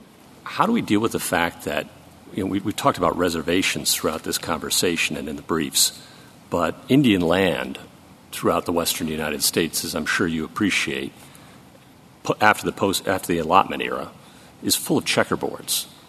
And so you're going to have children who may be on allotted Indian land or next door to it, not on allotted Indian land. And part of what you're doing, your argument would encourage, is for people to keep their children on Indian land, not necessarily allow them to be foster cared off Indian land, create a disincentive, and also just a massive amount of confusion if everything depends upon the happenstance of geography. Congress certainly has the power, if it wished, to be able to take new lands and essentially add them to allotments or reservations, or to sort of deem for purposes of Article 1 of an Indian land or a place of Indian land, this is the reservation or relevant Indian lands for purposes of when we're discussing how we're acting upon an Indian tribe. It might be the case that Congress actually has to appropriate money to take title to some of those provisions, but that would be the sort of administrative work that Congress can fill in. The checkerboard problem just would persist. Unless Congress took actions to fix it, which it easily could with its enumerated powers. And then finally, it does seem like a lot of this focuses on the fact that this is family law. But and I just want to give you an opportunity to respond to the same question I asked Mr. McGill on this, which is really two parts of it. One is the federal government often plays a role in mediating disputes between sovereigns in the family law area, whether it's the Hague Convention internationally or whether the Parent Kidnapping Act domestically. So why would it be awkward to think that Congress could exercise a similar authority with respect to disagreements between state sovereigns and tribal sovereigns? So 2 points, Your Honor. The first, speaking of the Hague, of course, those are treaties between equal, full sovereign nations that are agreed to or not on the basis of when those sovereigns who each have a chance to walk away. The most fundamental difference here, of course, is that the states have no choice to walk away from ICWA. States have no choice to walk. They have to apply the Hague Convention, and they have to apply the Parent Kidnapping Act. They've got no choice in the matter. But the point is there's no mediating as between tribes and states on sovereigns. It's the United States is saying, you states shall do this, or through a combination That's exactly what it does in the Hague Convention Council and the Parent Kidnapping Act. Says state courts, you shall do this. It's a rule of decision that it sets forth. And for purposes of treaties, the Constitution recognizes that as an exclusive federal operation by conjunction of the power in Article 2 and removal of that from the states in Article 1, Section 10. Okay, so we're back to if they did this through treaty, it would be okay. Or at least it would be a lot closer. All right. And then how about the fact that the federal government has been heavily involved in domestic affairs with respect to Native American children throughout our history, whether it's through treaties, orphan children, or whether it was through the boarding school saga of the last century. Why isn't that some evidence of plenary power in this area too? Well, in part because, for example, with boarding schools, just the ordinary powers over territory and property or otherwise ordinary appropriations. They took children off reservation, counsel. I understand that, Your Honor, and I understand that there's no getting around the fact that both federal and state history regarding Indian tribes carries a variety of very shameful and terrible elements. But you're saying it's all linked to territory. That one wasn't. The problem Same thing with all the treaties with respect to Native American orphans throughout the history of the country. The fact that there is a terrible problem Congress is attempting to remedy does not necessarily mean it has Article I power. After all, Congress attempted to remedy the nationwide problem of vicious domestic violence. And this Court said that VAWA nonetheless fell outside Congress's Article I powers. Thank you. Justice Kavanaugh? I want to ask about the equal protection issue quickly.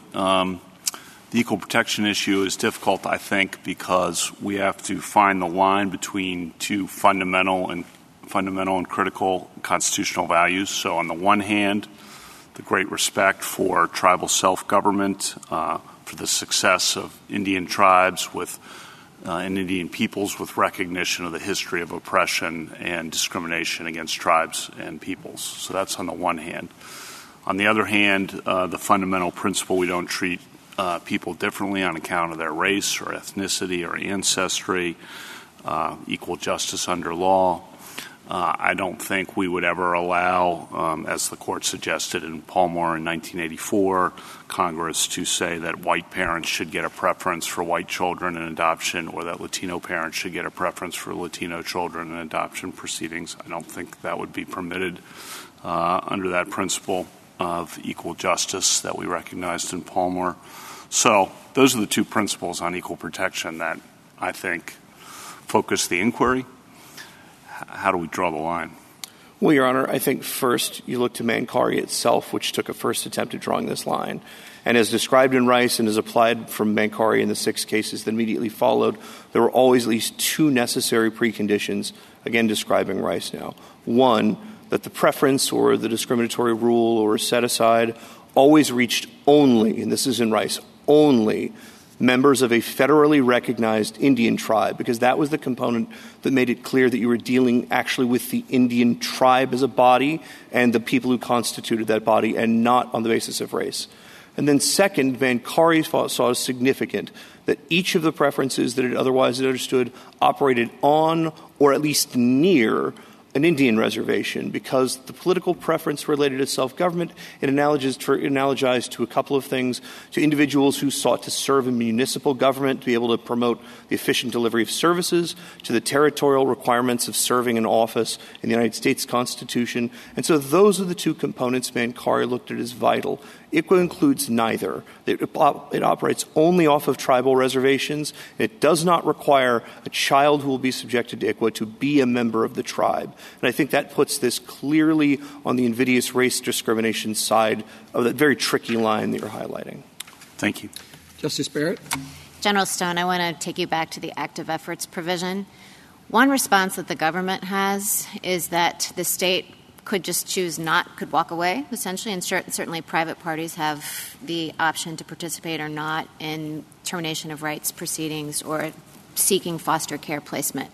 How would that work? Could Texas walk away? If you had a child who was a member of a tribe and was in a situation in which the child was in danger or like the Brackeen's children here, YRJ, could the Texas agency choose not to intervene or seek a foster care placement for the child? First of all, as a matter of Texas substantive law, no. But putting that aside, even if Texas substantive law allowed that, it'd be very strange for the federal government to say this isn't commandeering because you can always just stop. You just not do it altogether. When it's talking about a core police power, which is saying the health, safety, and welfare of vulnerable children. So I think the fact that that is the sort of component they're offering, aside from I have no idea how as a practical matter Texas could do that, the fact they're saying do it our way or else, I think is more in the nature of a confession than an explanation. Thank you. Justice Jackson? Yes. So in the Mankari case, we said, quote, the plenary power of Congress to deal with the special problems of Indians is drawn both explicitly and implicitly from the Constitution itself. Do you agree with that proposition?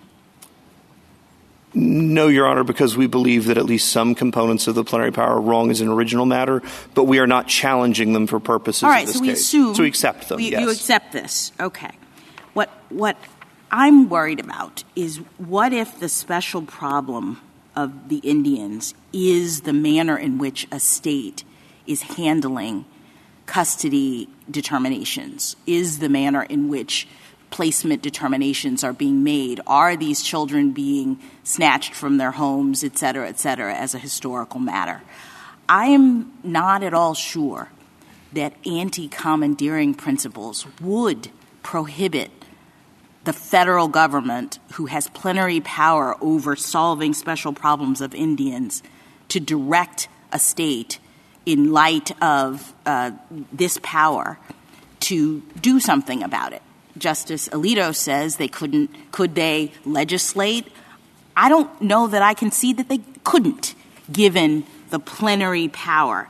And I'm also worried about the sort of ahistorical gloss of this, because it seems to me that there is ample evidence historically that the design of the Constitution gave the federal government that very power at the expense of the states, that we had a previous a set of circumstances in which the federal government and the state government shared power related to Indian affairs, and that the Constitution came along and gave it to the federal government. So can you help me to understand, in light of all of those concerns, why we would have anti-commandeering principles at work to thwart the federal government from exercising the plenary authority that's been given to deal with the special problems of Indians in this way? If you'll allow me to start with the historical materials, and then I'll turn back to essentially an argument from precedent, and then if there are any further questions, I'd be happy to resolve them. First, just speaking about just sort of original materials, the original draft of what eventually became the Indian Commerce Clause was submitted by James Madison as a power to, I'm closely paraphrasing here, regulate Indian affairs within the U states. That was revised down by the Committee of 11 to a narrower power to regulate Indian affairs, which was further revised down to a power to regulate Indian commerce. All right, so what about the Articles of Confederation? What do we do about the inferences that historians have told us that what was happening with the shift from the way in which the power was structured at that point to the Constitution was about making sure that the federal government had certain authority and that this was one of those areas? Again, on these 2 points, the first being Federalist 42, I think, holds part of the answer, which my friends on the other side rely on. Federalist 42 specifically cites the 2 limitations regarding what was then Article 9 of the Articles of Confederation, and then later when it describes how it removed itself of, I think, these embarrassments, it says, and then therefore this whole power will allow regulation of trade. It uses specifically the word trade to describe the power that has been unshackled by these 2 things. Not even commerce more broadly, but trade. So the idea that Federalist 42's understanding of the changes to Article 9 of the Articles of Confederation would have expanded to an all-encompassing Indian affairs power, I think is just in the teeth of that. All right, but in the actual Constitution, we have commerce, and we have historians that have said that at the time, commerce meant more than trade. It included intercourse. Justice Sotomayor has brought that up several times. So what do you say in response to that? The problem is here is the syllogism they're relying on, which is that commerce can mean trade and intercourse. Intercourse can mean all relationships in between men and groups of men. Therefore, commerce means all relationships between groups of men. In Gibbons, in Story, and other original sources, intercourse is paired up with, specifically in Gibbons, with the word navigation, so as to describe what we now would refer to as the channels of commerce, the ability to set rules as to what foreign boats may dock in places. So intercourse doesn't get respondents the way to ICWA. It doesn't even get them beyond what we would ordinarily think of as the Commerce Clause now. Thank you, counsel.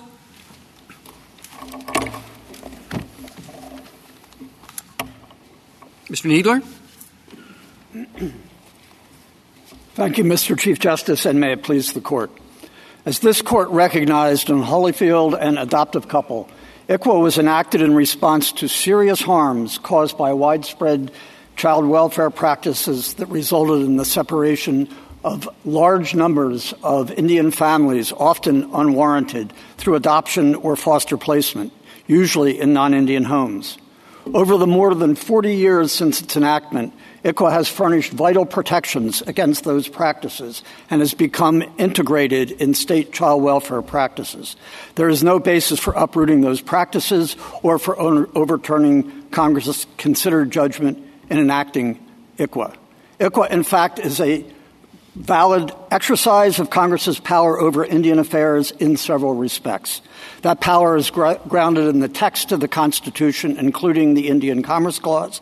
It is grounded as well in the constitutional structure, in which Indian tribes occupy a unique status as dependent sovereigns to which the United States owes a duty of protection.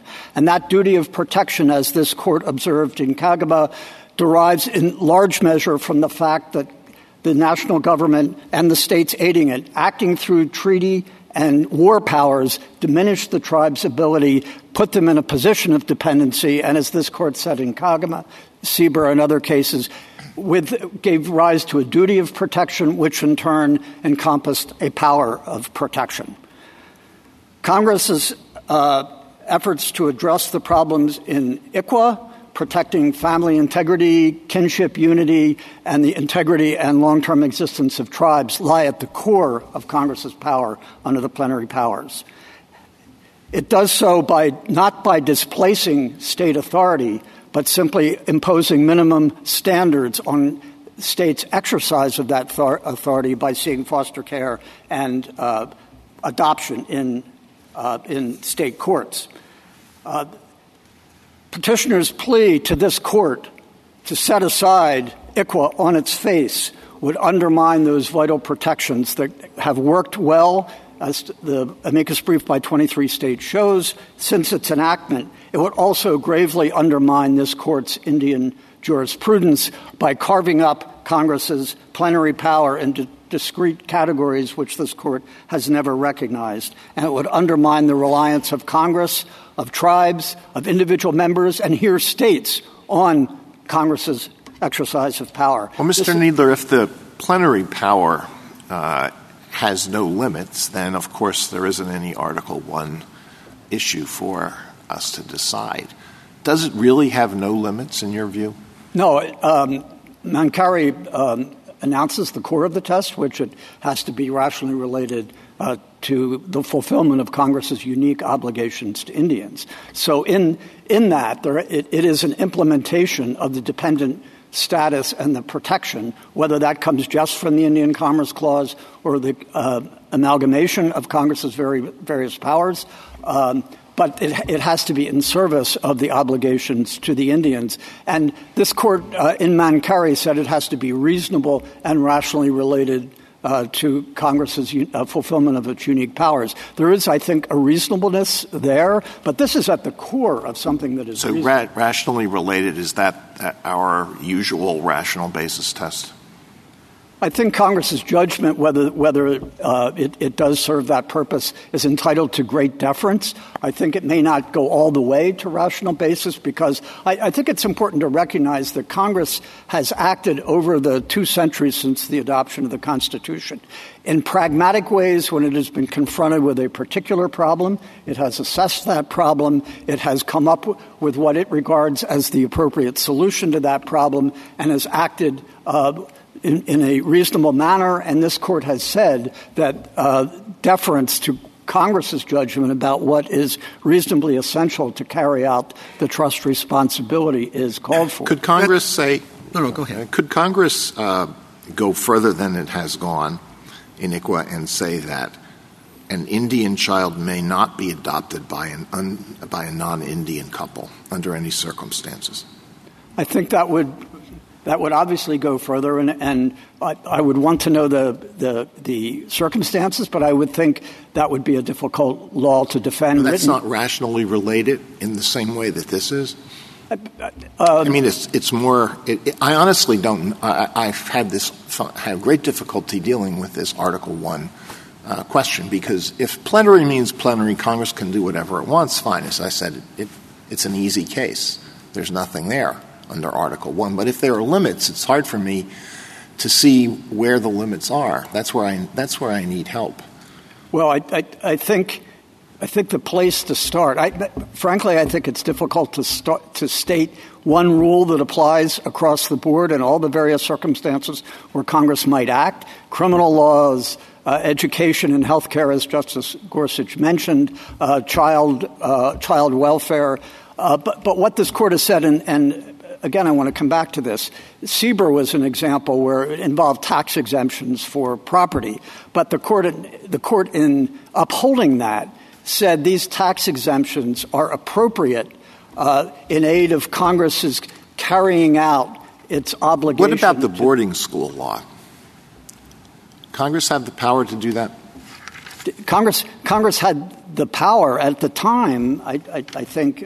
Well, if it were to do it, if it were to do it tomorrow, would that fall outside Congress's plenary power? Well, it has to be the plenary power, I think there are at least two things to bear in mind about this. I think Congress, when dealing with a tribe in its political capacity, has a great deal of power to diminish the tribe's or regulate the tribe's exercise of its governmental authority, like under the Indian Civil Rights Act, et cetera. That's dealing with the tribes as tribes in a political capacity. I think where Congress is addressing the protections for individual Indians, either children, adults, whoever, then that's what triggers the formulation of the trust responsibility or the dependent status of tribes. It has to be reasonably related to Congress's unique obligations to Indians, which means it has to be protective, not harming. Could Congress enact a law that alters the substantive law that states apply in areas like contracts or torts or rules of evidence when one of the parties in the case is an Indian? I think the mere fact that the party is an Indian would probably not be sufficient. Why? Why isn't that rationally related to furthering the interests of Indians? I think in examining any hypothetical statute or context, it is necessary to look at the judgment that Congress made and to know why Congress made the judgment that it did. In Indian contracts, for example, there were many, many years where contracts by individual Indians were not valid unless approved by the Secretary of the Interior because of a concern that they were going to be taken advantage of. So if there was that sort of justification, and presumably, I don't think we can assume Congress would act in an arbitrary manner. It would be addressing a real-world problem in a practical way. No, I understand it. And no, go ahead. Just one more. Honestly, I don't know how to analyze this question because if plenary means everything, then it means everything. And otherwise, what I've gotten from the briefs and the arguments is that we have to try to extract certain rules from our cases, which quite honestly strike me as a mishmash. But one last one. Could Congress have required that Indians get preference in receiving the COVID vaccines? Would that be an equal protection violation in your view? Again, I think it might depend. If Congress decided to furnish vaccines to tribes as part of a tribal health program, I don't know whether you would call that a preference or whether that's aspect of Congress's delivering health care. It might have a disparate impact, if you will, but Congress has a duty to Indians, and it might buy a lot of vaccines and deliver them. But a prescription to a state, for example, might be quite different. I do want to follow up on Justice Alito's question. There's a limited number of vaccines. Can the federal government decide to distribute those to Indians and not others? Well, it's a very simple hypothetical. Well, probably not, but I just want to caveat. So the plenary power doesn't include something like that? Well, answering what plenary power means, I think several things that it means. There's no subject matter that is completely off limits just because it's Indians. There is no geographic component which renders something completely off limits. But there's something about distributing vaccines with a limited supply that is, you suggested, I guess, that it may not be within the plenary power. Well, in a court's reviewing of something that Congress has done in the exercise of its plenary power, again, the test the court has applied, it's used different formulations. But is that the reasonably essential? Reasonably essential, appropriate, not arbitrary. If it's essential, it's essential. If it's but what's reasonably essential? Well, reasonably essential is not a familiar term in the way. In English? Well, but in jurisprudence, but that's followed by deference has to be given to Congress, and you know if the furnishing vaccines to the tribe was part of a general program to furnish vaccines to underserved communities? No, I mean, it would depend. I guess this is the point. You're arguing for special treatment with respect to Indians. So why does it matter if it's part of a program to serve underprivileged communities? It may not, but I don't think Congress has not done the sort of thing that you are describing. But Congress Mr. Kneedler, I thought that your answer to the Chief was going to be that issue was not really teeing up a question about the plenary power, that the issues that they have identified, I would think, would be analyzed under the Equal Protection Clause, and that's sort of a separate constitutional basis for that would be, although that also has a rational basis. Well, but there are two questions. One, whether you can do it in the first place, which is the plenary power question, then whether you can do it in a way that distinguishes between polities with which the federal government has a special trust relationship. I think these two questions raise, and it may all be under the plenary power, they raise an ends mean. There's no doubt that furnishing vaccines to Indians, at least if they have some tribal connection or within the scope of people eligible for Indian health care services, there's no doubt that that is a valid mean or a valid end for Congress's action. The question would be whether the approach it took is a reasonable one or rather it is arbitrary. And those require some assessment of Congress's judgment to which I mentioned to Mr. McGill difficulty understanding how the placement priorities work. So maybe I'll try an example. Let's say there's a 6-month-old baby that had been born to an Indian couple, and the Indian couple, for whatever reason, is no longer there. And there are also no extended family members in the tribe. A non-Indian couple comes forward and says, we would like to adopt the 6-month-old baby, and they check all the boxes of their best interest of the child. In other words, in normal circumstances, this would be a perfect placement for the child. But non-family members of the tribe say that no, they think it would be better for the child to be raised with the tribe on the reservation. Does that priority trump the other best interests finding? Well, several questions about that. When Congress enacted ICWA,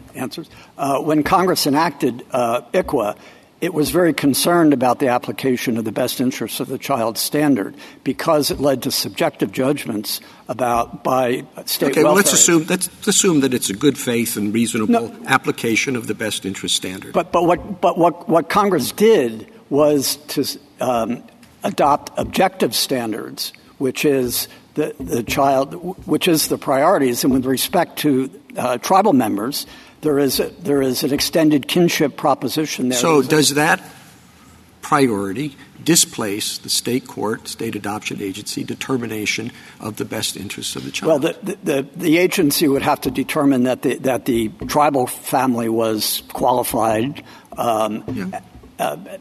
first of all.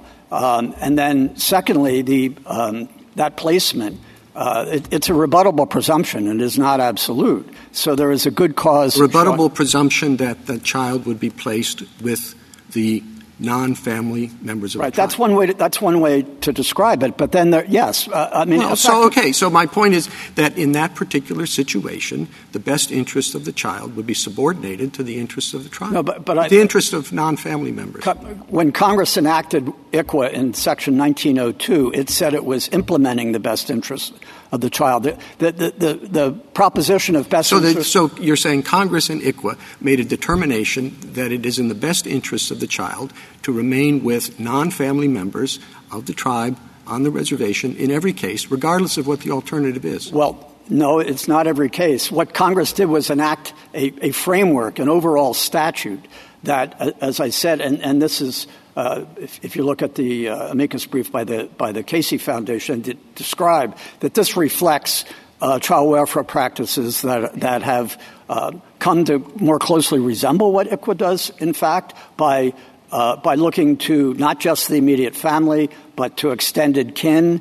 Congress made judgments when it enacted. So I guess I am having trouble figuring out how this actually works in practice in a concrete case. Okay. In the hypothetical that I posed, would the interests of non-family members of the tribe trump the state agency determination. They make these determinations every day of what's in the best interest of the child.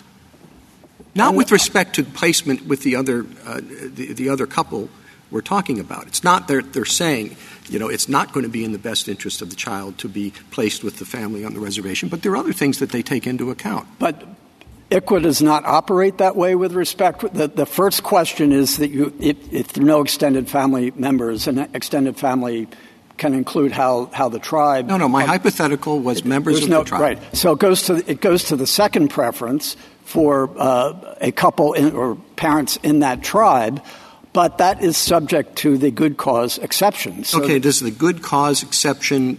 How does that work? It's something different in the best interests of the child? It's not articulated that way. Maybe some of the same considerations could come in. But again, Congress was, and for example, if the preference of the parents is given weight. Yeah, but again, my hypothetical said that the parents are no longer on the scene. But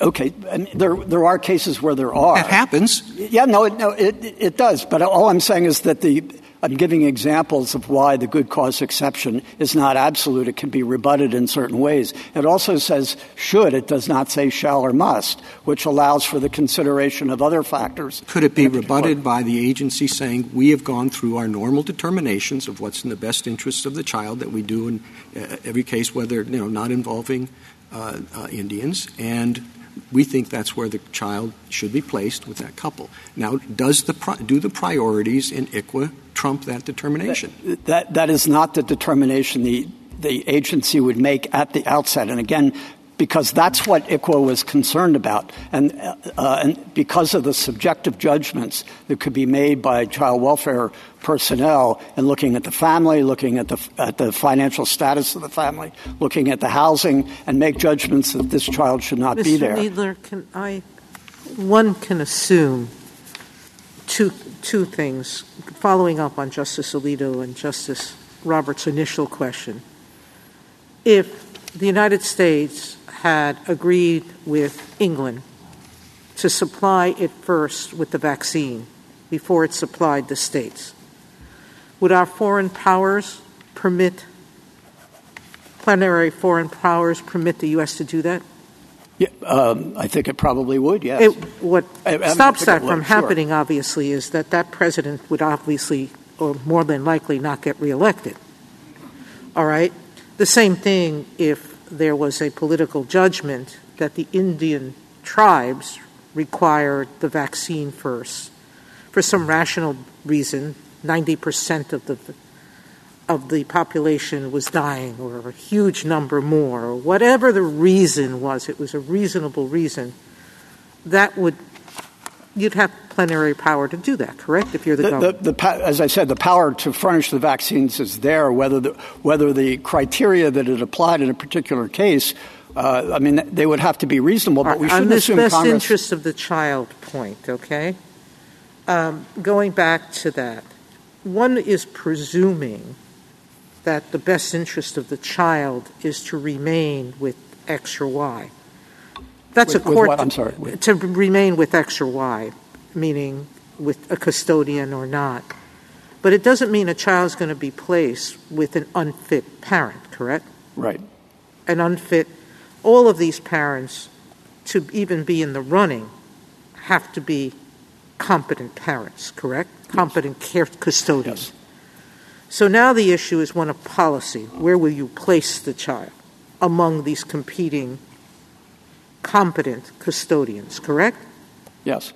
And that goes to the judgment of who should make that judgment, and what you're saying is Congress made that judgment in particular because it was concerned about the ordinary operation of and this court's decision in Smith versus Organization of Families makes this point. So just so I understand, there's a level. It Could has you to be let him competent. just finish that, Chief? Oh, I'm sorry. Just let him finish that part. Go ahead. Congress was concerned about the sort of free-form or free-floating application of the best interests of the child standard And as this court recognized, and that's why it, for example, imposed a burden of proof to remove the child or for placements of the child with someone else. And what it determined is the arrangement that the framework that it set up in ICWA was in the best interest of the child, because Congress made a judgment that placing the child with the extended family, failing that with the tribe, which is a kinship community interest, which is taken into account in the non-Indian context under child welfare practices. That was in the best interest of the child, with the occasion or the possibility or the prospect of individualized exceptions to that. Suppose the in parents a particular of the case. Well, I think Chief, are you finished with your answer? yes. Yes. Okay, Now, is competence the threshold, or in this priority standard, is the agency allowed to consider the relative best interests of the two different proposed placements? I think ordinarily not, but as this court has said elsewhere, for example, in removing a child from its parents, the question is not whether the child would be better off somewhere else, because parents have a fundamental right in parenting their children. And what Congress didn't say this was a fundamental right of extended family or tribes, but it thought it was a very important right that should be recognized and not lightly taken away, because of the huge numbers of Indian children who are being taken away from their families, from their extended families, from their tribes, from their kin, from their community, and that was damaging the long-term interests of tribes. Last question. Is the trust responsibility that the federal government owes in this area, is that responsibility owed to the tribe, or is it owed to individual members of the tribe? I think Congress can conclude that it is owed to both, and it traditionally has. Congress's power, and the Holiday decision that was referred to previously, I think, is very instructive on this point. In a number of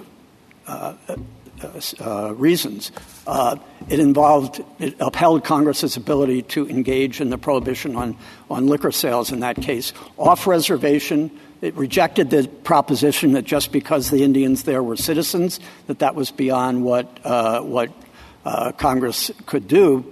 And it said that could be upheld because it was an appropriate exercise of Congress's power. But it also specifically rejected the argument that Congress can only deal with tribes. It said tribes are made up of their members, of their constituents. And that's an important thing to understand about the way ICWA operates. It operates on the basis of citizenship.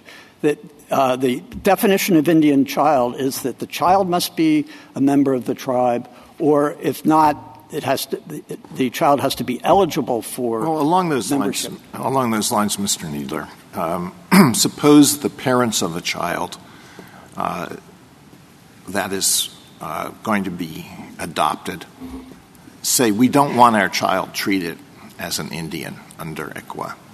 And the tribe says, well, this child is eligible for tribal membership. Or maybe we have unilaterally enrolled the child as a member of the tribe. What happens then?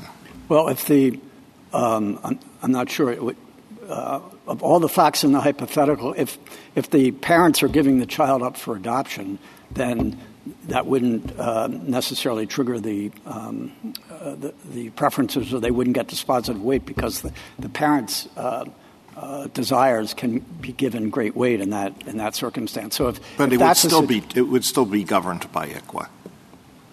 It's still subject to ICWA, yes. But and this is an important point to understand. This is a facial challenge to a statute that has operated for 40 years, day to day, in state child welfare agencies. It's integrated in what they do. And, there could be, what happens in a particular case depends upon the state agencies or the private agencies or the adopting couples. Can I follow up on the Chief's questions? The third preference for other Indian families, including families who are of a different tribe, correct? Yes. Okay. And does the third preference, ever make a difference? I mean, I don't know empirically, but it can in the following circumstances. I mean, first of all, it's important to understand. Meaning that the decision would have been to give it the best interest would have been with a different family, but for that third preference. Well, does it ever make a difference? It very well could, but there would be very strong reasons why it would, if I could just explain. No, I think it would. Because you could have a child, for example, who has parents who are members of two tribes. It applies beyond that circumstance. No, I know, but I'm explaining the reasons why it is there. Again, first of all, it hasn't.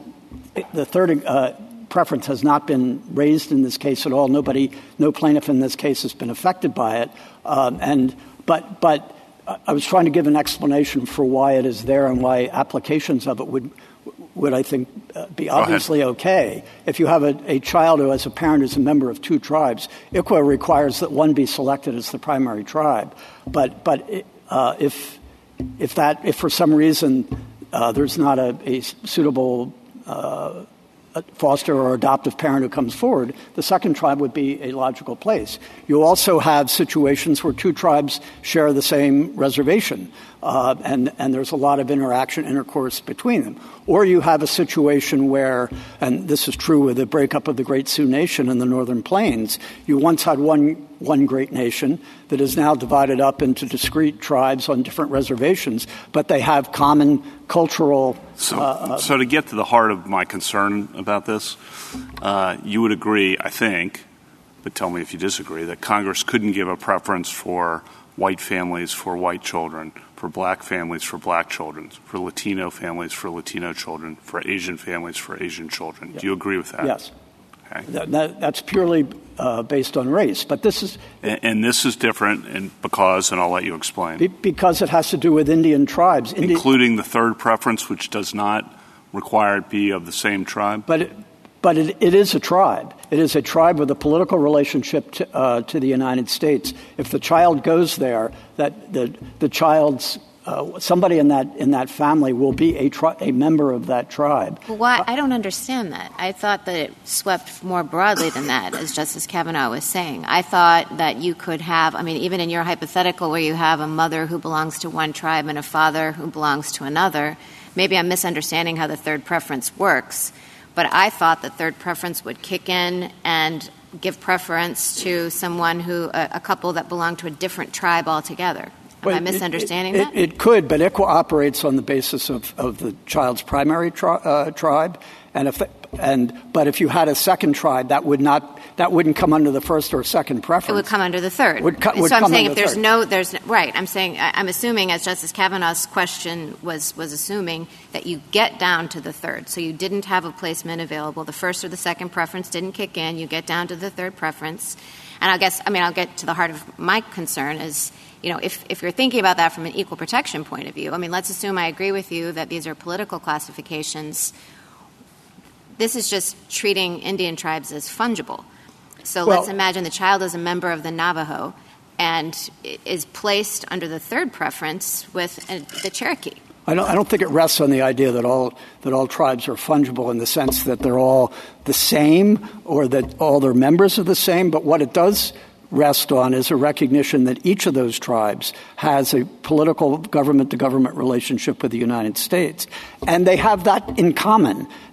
Tribes have aligned over the years in common interests. They have, and Congress certainly thought this was true, some common cultural ties or practices or spiritual practices.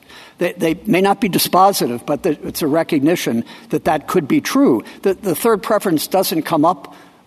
In fact, the petitioners in this case have not identified any case that fits the paradigm that I think Justice Kavanaugh might have been talking about, where you have another tribe with no other sort of connection to the child. A tribe is not just going to arbitrarily reach out and grab a child. They will do it because they have some interest.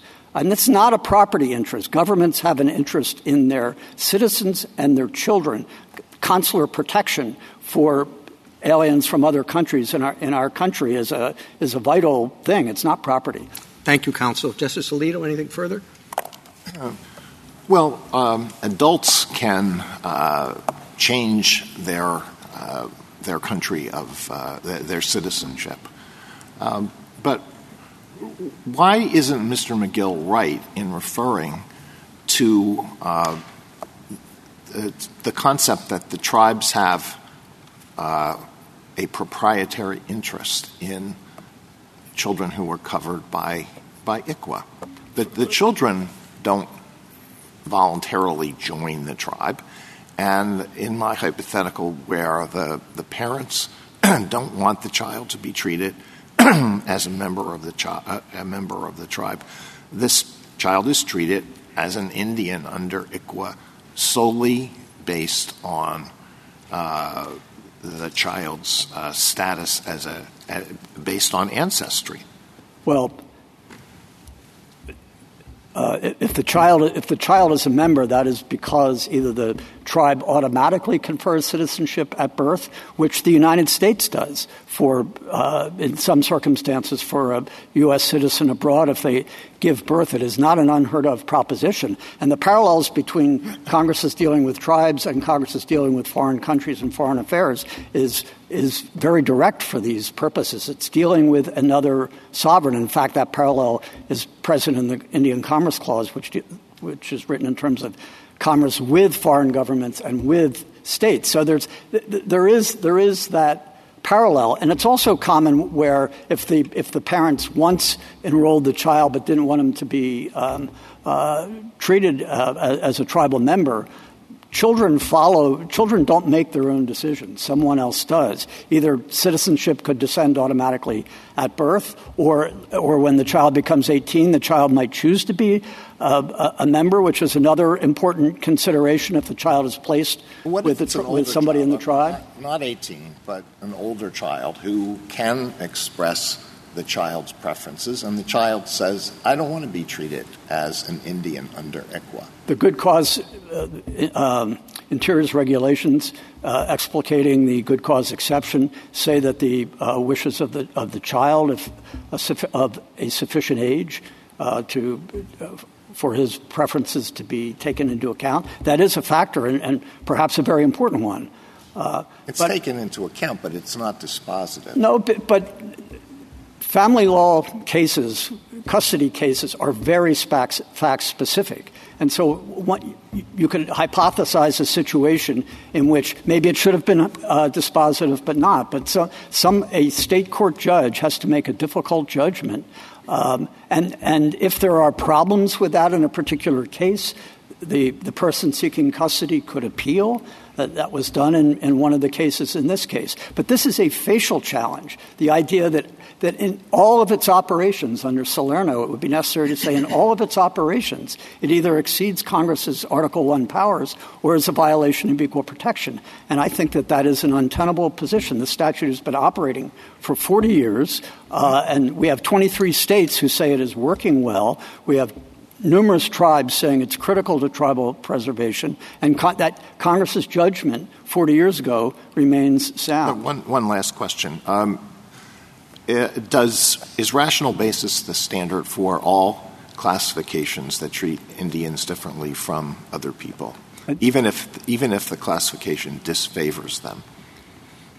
I think ordinarily the first question there would be whether that is a valid Article I exercise of power. If that's what you're asking, you were asking equal protection. Equal protection. What's the level of scrutiny for a classification that disfavors Indians? Well, as I said before, if what Congress does is act on the tribe in a political manner, saying your powers are diminished or expanded, that's a political classification, and Congress can do things that tribes might think are not worthy.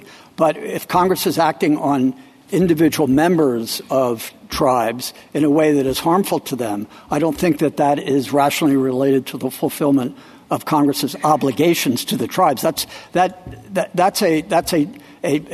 think an important marker that what Congress is doing has to be reasonably understood as promoting the welfare of the individuals involved. I think that's an important limitation. If the boarding school example were going to arise now, that would be a very serious question. Maybe 100 years ago, people had a different idea of that. But now it is, I think, uniformly thought to have been harmful. And Congress cannot gratuitously do harmful things to individual tribal members, just like it can't to anyone else. This Court's decision in Moreno with respect to equal protection challenge to a statute that the Court thought was just outright Well, that sounds dislike. like something I'll stop with this. That sounds like a level of scrutiny that is different from ordinary rational basis review. And at least something more than ordinary rational basis ought to be applied. So does that apply either way or only to classifications that disfavor Indians? Again, I think it comes up both with respect to Article 1, is it rationally related to Congress's fulfillment of its power, and then a rational basis test for equal protection, and they overlap, and one could think of the issues here. But under the Article 1 power, I think it doesn't cut both ways. I think Congress has to be acting in favor of tribes. Justice Sotomayor, anything further? I think what you were trying to say, but I'm not sure, is ICCA has two components. One, if you're a child who's an Indian member, and we haven't even addressed that, it seems to me that that's the quintessential part of ICCA that I find hard to overturn. If you're a member of a tribe and the government wants to protect you in a certain way, the government should be unfettered from Right. I thought that might have been one part of Justice Alito's question, but I wasn't sure. But the second part of it subjects a child who's not a member yet, but whose parent is an Indian tribe membership. And that one, it seems to me that most of our laws presume that a child will follow its parents, correct? Yes. Until they're of age. Yes. Even with citizenship. Children who are born of parents abroad, I don't think in all circumstances are automatically considered citizens. No, it depends on the parent's connection to them. But they can travel to the U.S. There's all sorts of benefits they're given because they're children of American citizens, but they have to declare their intent to be a citizen at 18 or something, correct? And this Court's decision in Holyfield, I think reinforces that. So the bottom line is that ICCA says that if you're eligible to be a member because you're born of an Indian parent, is no different than any of those laws, correct? Right. No, I think it's citizenship passing by descent is common, has been common throughout our history, but here it's important to recognize that tribal membership, tribal citizenship is defined by the tribe. That's an important aspect of tribal sovereignty. The United States is not defining the membership, and that is part and parcel of recognizing the sovereignty of Indian nations, which, by the way, are not by the way, centrally mentioned in the Constitution, Indian tribes. It defines them by being Indians. Thank you, Justice Kagan. Mr. Nitar, I'm wondering if you could comment on the various ramifications of adopting some of petitioners' theories of the Article 1 power, and we've heard a few different iterations, but I'll take General Stone's perhaps as the clearest cut one. General Stone says Congress has power where it is acting out of a particular treaty and its obligations, where it's regulating on tribal lands, or where it's regulating tribal governments qua governments. And those are the three areas in which Congress has power, and everything else is outside of Congress's power. And I'm just wondering what in Article in Title 25 would that exclude? Well, the Indian health care program furnishes a lot of services to Indians some of whom are not actually formal tribal members, but they are a judgment's been made that they are sufficiently affiliated with a state tribe or something like that. There's a lot of the Indian Health Service care is furnished off reservation. There's aid to schools that Indian children attend. there would also be other concerns historically and what Congress has done in the past.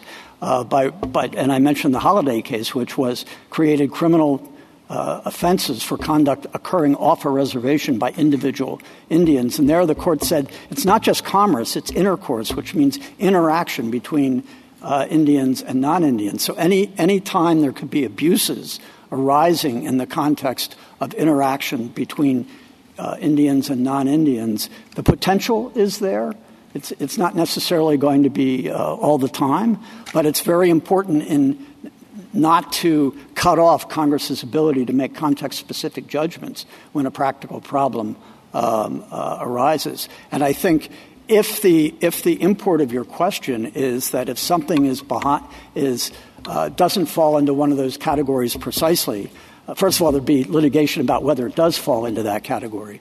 But if that means Congress is about to step into strict scrutiny land under racial discrimination, that would be, I think, an enormous... Well, not just I took General Stone to be saying Congress just can't do it. It just doesn't fall within Congress's Article I powers. Right. But, I mean, so there are two aspects to that. If it's beyond the powers, is it racial discrimination? But I think that would be, that is essentially the shackling of the federal government's powers under the Indian Commerce Clause, or its more general powers of protection coming about from the exercise of the war and treaty powers. That would be in the teeth of Congress, the framers' shedding of those shackles, whether those shackles were all under the Indian Commerce Clause or elsewhere. That was a deliberate choice by the framers to give Congress plenary power over Indian affairs that was reflected in the contemporary understanding, and the Trade and Intercourse Act, which enacted criminal penalties for crimes over the years, crimes by Indians against Indians, the classic intercourse or interaction between Indians and non-Indians. Thank you. Justice Gorsuch? Justice Kavanaugh? On your point that this is a political classification, not a racial classification, including the third preference, as I think you said, you're relying on Moncari. And I just want to understand what you see as the limits of Moncari and a couple of the hypotheticals I asked earlier. Could Congress grant a hiring preference to American Indians for federal agencies other than the BIA, such as Treasury or Justice? Or I think that would be much more difficult as I stand here. And why is that? Because the preference in Moncari was at the BIA. It was the agency that was regulating tribal affairs, individual Indian affairs. So there was a particularly close nexus, frankly, to the Indian tribe and tribal members who were going to work for it. So I think other than that it arose in an unusual situation where it was a preference in federal employment, it was very closely related to the tribe. But I think if you get away from that, it would be much more difficult to defend. How about Congress decides to help the tribes and tribal members that it's going to mandate that states give a preference in college admissions to American Indians? Again, I think that would be much more difficult to defend. I'm not sure what the defense and why, though. I just want to understand. You've had an instinct to both these questions. That's much more difficult, but why? I think it's because the relationship to the tribal relationship is more attenuated and bumps up against interests that other people might have. I think that may be an important consideration. But contrast that perhaps to Congress has long furnished funds to educate Indians. In fact, some colleges and universities have had that as part of their mission for years, for 200 years. That might present different questions. Okay. And then you suggested that everything's been operating smoothly.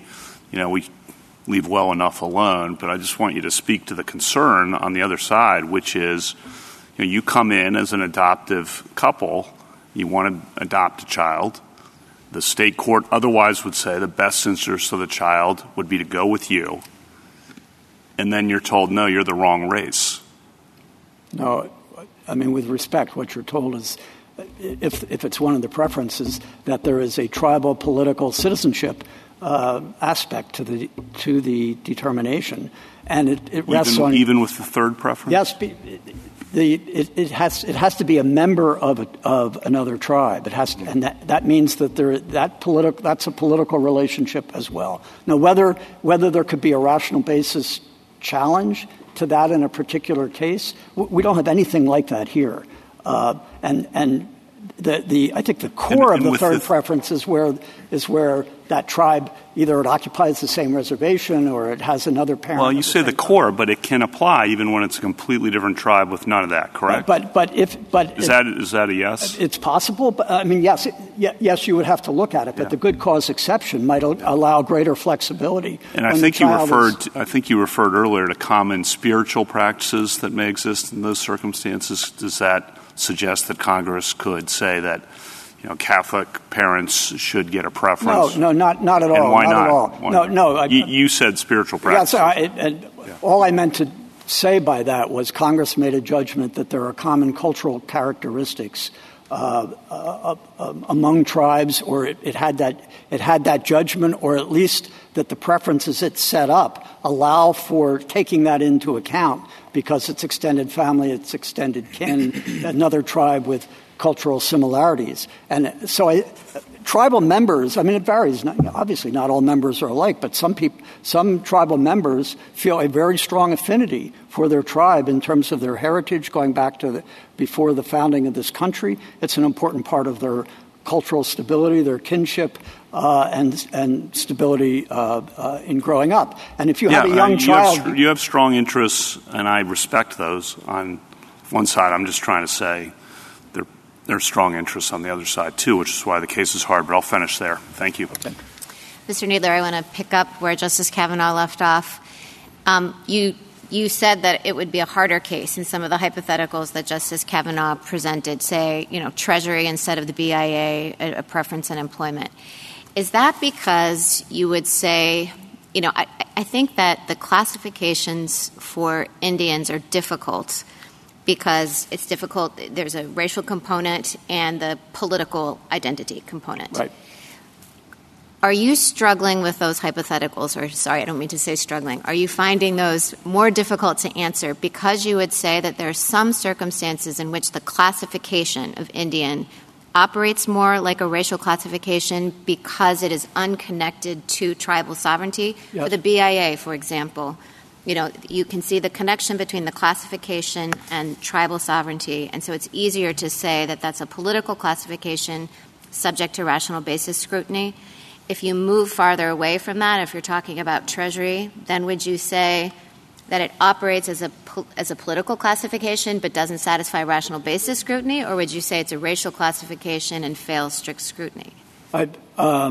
You could think about it either way. I think it's still a political classification, but perhaps an unreasonable one because there is, as the court's cases that have looked at this, Holiday and others, there is, I think, at some point a proportionality aspect to it. Would other people in the society be greatly adversely affected or something like that? But on the equal protection side, I think Adirond is a very good example of that because there was a preference for contracting within a series of Black, Asian, other minority groups. It was expressed in racial terms, and the court said that was subject to strict scrutiny. But that's why it's important to look at the context in which Congress is acting, and because Congress doesn't make sweeping judgments in this area. It looks but just to clarify, to make sure I understand your position, sometimes the classification can operate as racial, and sometimes it would be political, depending on the context in which Congress is acting. I think if it's expressly based on tribal citizenship here, either of the child or the parent where the child is not. I'm not talking about ICWA. I'm talking about some of Justice Kavanaugh's hypotheticals. If it turns on tribal membership or tribal citizenship, then I think it is political in its essence. Whether it goes too far in giving a benefit to someone with that political connection, I think would be the first way to look at it. Otherwise, there could be scrutiny challenges to many things. I'll move on. I mean, it just seems to me that it's always going to be tied to tribal membership in some way. But I'll move on. Just very quickly, I'm going to summarize what I understand you to be saying about the Article 1 issue, and I just want you to tell me if I've got it right or correct me if I don't. In response to Justice Alito's questions in particular and some of Justice Kagan's questions as well, you were saying plenary is plenary. So you would say that Congress's power to regulate Indian affairs is plenary, so as long as it's rational or reasonably related or whatever standard we want to use, it's within Congress's power, and the only limitation is if it bumps up against some external limit, like the Equal Protection Clause or like sovereign immunity. No, I think there are built-in restraints if what it's doing is disproportionate, perhaps. I mean, it's hard to articulate this because this court has never struck down a statute of that sort. And with respect to the Adirondack case, there was no express reference or supposition about tribal membership there, and so it was easy to identify it as. Okay, but on my Article 1 question. No, on the Article 1 question, I think plenary at its core means there are no subject matters, geographic areas categorically beyond its power. But external limits from the Constitution would apply, like equal protection or in Seminole Tribe, state sovereign immunity. Yes, they would apply. And this, I just want to reiterate, this doesn't just come from the Indian Commerce Clause. There is the inherent power that comes from Congress's, the federal government, which in turn comes from constitutional powers like the war power and all of that renders the tribes dependent and therefore in need of protection. And so I think it's very hard for this court to lay down a standard rule about what's necessary to protect the tribes and to fulfill the obligation to the Indians. Justice Jackson? Yes, so I agree to some extent with Justice Kavanaugh that there are strong interests on both sides of these issues. What I'm mostly concerned about is that we might be taking it upon ourselves to weigh those interests, where really our role should be thinking about what the framers intended with respect to the scope of Congress's authority as it regards Indian affairs and what Congress believed was necessary to protect Indians given that exercise of authority. So I guess that makes me wonder whether we shouldn't be giving more weight to the statements in the legislative history from Congress in terms of its decision that ICWA and its provisions were, in fact, related to tribal sovereignty, necessary to preserve tribal sovereignty. So let me just ask you, how much weight, if any, should we be giving to clear, direct statements from Congress that this was being done pursuant to its understanding of its plenary authority as given to it in the Constitution, and that it was necessary from Congress's perspective to solve for the problem of these state welfare practices that were causing harm to Indian children, given its responsibility as a trust relationship for Indian affairs? I think very, very great deference, and I think that is the message of cases like Holiday and Perrin and cases like that. And you don't have to look to legislative history for that. It's set out in the beginning of ICWA itself. It starts by saying Clause 3 of Article 1 provides that Congress shall have the power to regulate commerce with Indians, and through this and other authority it has plenary power. Congress is saying that. Through statutes, treaties, et cetera, and the course of dealing with tribes, it has assumed the responsibility for the protection of Indians. Those are in 1901. 1902 says the Congress hereby declares that it is the policy of this nation to protect the best interests of Indian children by establishing minimum standards in state child welfare proceedings, because that was the problem they were addressing. Yes, the boarding school issue was also out there, but Congress saw, and again, in the considered focused way that it deals with problems, it saw a major problem. It thought that this was in the best interest, that the standards and the protections and the framework it set out were in the best interest of the child. And if that displaces ordinary child welfare law in particular cases, Congress made a judgment that the objective factors it set out, which take into account extended family and kinship principles that family law has. But the way this statute implements them in state proceedings is in the best interest of Indian children. And that judgment by Congress, based on extensive hearings, is entitled to great deference. Thank you, counsel.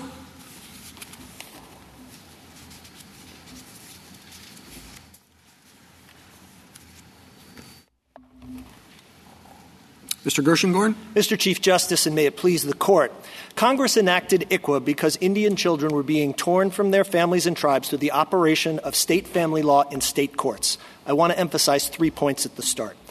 First, Congress has plenary power over Indians, and there is no exception in that power for state court child custody proceedings. Since the founding, the health and safety of Indian children has been the province of the federal government and tribes, not the states. And indeed, when Congress attempted to give states authority over Indian children in the 20th century, states resisted and said it was an exclusive federal responsibility. Second, plaintiffs' equal protection claim should be rejected.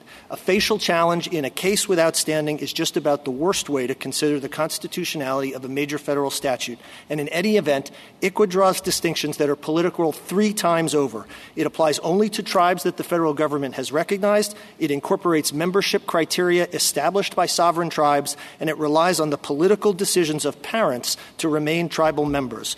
Third, ICWA protects the best interests of children. It adopts a system of structured decision-making that combines evidence-based presumptions with flexibility to make individualized determinations. It protects child safety, facilitates access to critical remedial services to keep families intact, and it works to keep children with their families and communities. That's why ICWA is viewed as the gold standard.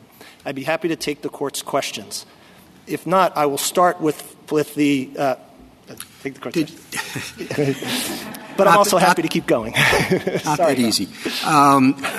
Do you think that ICWA incorporates the familiar best interests of the child inquiry that are applied in family courts throughout the country? So I think I'd have to say the answer to that is no. What ICWA does is modify that because Congress made the judgment that the best interest standard was being implied in a way that resulted in unwarranted removals. What Congress did was create a system it thought was in the best interests of the child, but not by adopting the, quote, state best interests of the child standard because it found that was being applied in a discriminatory way. Now, so there's been a lot of back and forth about good cause, and it seems like good cause is important in the statute. I will say candidly, having looked at the cases, there are 3, the state courts are in a little bit of disarray as to whether the preferences are sort of binding, whether there's a straight, free-floating best interest standard that works through good cause, or whether, as I think is probably the way Congress intended it, that the placements are the default setting and good cause provides a way to rebut the presumption. Now, Interior has explained how good cause works. It involves you can take into account the decisions of the views of the parents, the views of the child if the child is old enough to express them. You can take into account sibling attachment. You can take into account bonding with foster parents as long as it was not done illegally through ICWA. The thing you cannot take into account is socioeconomic status. So what the Casey brief and others say, and what the reason why medical professionals are here, states are here, family rights advocates are here, is because ICWA is the gold standard. It adopts those evidence-based presumptions and allows for flexibility to protect the best interests of the child. So with respect to sort of the power debate, which has been going on, I want to make a couple of points. First, this is at the core of the plenary power doctrine. From the beginning, the plenary power doctrine was used to protect Indians from non-Indians. There is no doubt that if states had moved in and done a wholesale physical removal of Indian children, that would have been within the duty of protection. The fact that this is being done through state courts, through state family law, doesn't deprive Congress of power. Justice Barrett, you were asking about limits. Obviously, when we're talking about plenary power, limits are hard to find, but I will say this Court has identified some. What I would say is when Congress acts directly on Indians, the limits on plenary power, as opposed to the other provisions, are hard to find. But what Congress said in Perrin was that when Congress acts on non-Indians to protect Indians, then there may be limits. And in that case, it was the question of banning alcohol sales outside of reservations. And what the Congress said, what the Court said, was that if you're doing it in counties where there are a lot of Indians, probably okay. If you're doing it statewide when Indians are concentrated in a number of counties, not okay. And so that's a limit that this court has identified. The limit that does not exist is the one that's tied to land. I've already addressed the limit for state custody proceedings, which, Congress has acted for servicemen to say deployment is not something you can take into, it cannot be dispositive in a best interest finding. Like Congress has acted pursuant to other federal powers to do exactly what it did in ICWA. The rule that makes no sense is land. Why does it make no sense? From the beginning, Congress has, from the Trade and Intercourse Act forward, Congress has legislated off reservation. It prohibited in the 1834 Act in Section 15 alienating the confidence of Indians. In the earlier acts, it required non-Indians to report Indian invasions to the federal government. It prohibited land sales by Indians on and off the reservation. In the liquor sale context, what this court said in McGowan was Congress has the authority to legislate wherever Indians may be. And Holiday, 43 gallons, Perrin, all those cases are off reservation. In the treaty cases, this court has seen in Fishing Vessel, in Cougar Den, right? Those were off reservation. And then Indian Healthcare Improvement Act, the Indian Housing, Native American Housing Assistance Program, the Indian Education Program, all of those are off reservation. Why does land make no sense? Land makes no sense because in the Articles of Confederation, there was a land carve-out. And it was exactly the kind of reason that we had the change in the Constitution to prevent that. Why does land make no sense? There are landless tribes. Right? There are landless tribes in California and Montana. Land is just not a sensible way to divide and limit congressional power. There were several questions. Go ahead.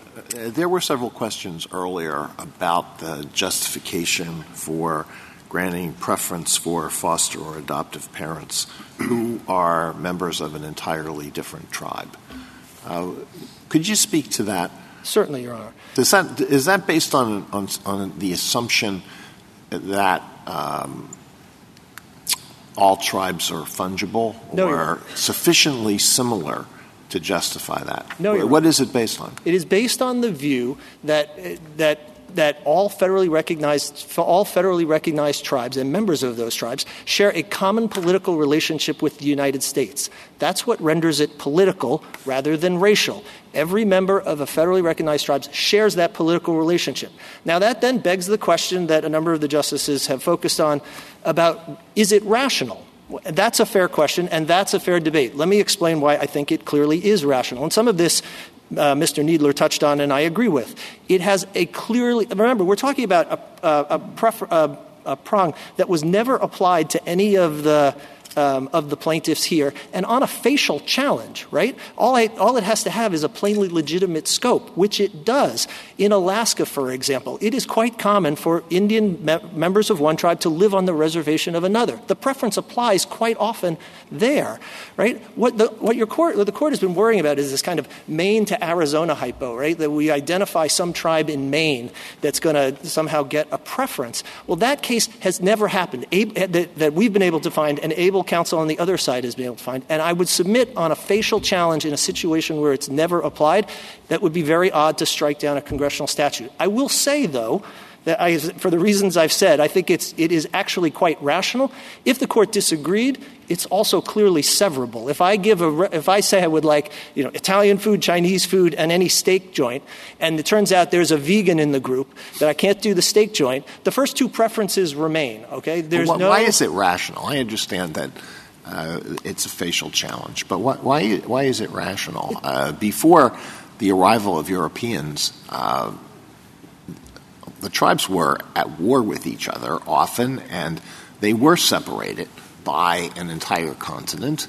And I don't know how many cultural similarities you would identify if you compared a tribe in Florida with a tribe in Alaska. So, Your Honor, I think it's been pretty clear. I'm not basing this on cultural similarity. I'm basing it on a political relationship with the United States that all the tribes share. Now, I take Your Honor's point. If we had a case, and this is why you wait for actual for actual as-applied challenges as opposed to facial challenges. If we had a case where a family was denied because a tribe in Maine with no ties to the child was given preference over a Cherokee or a Navajo Indian, we would be talking about a pretty serious as-applied challenge.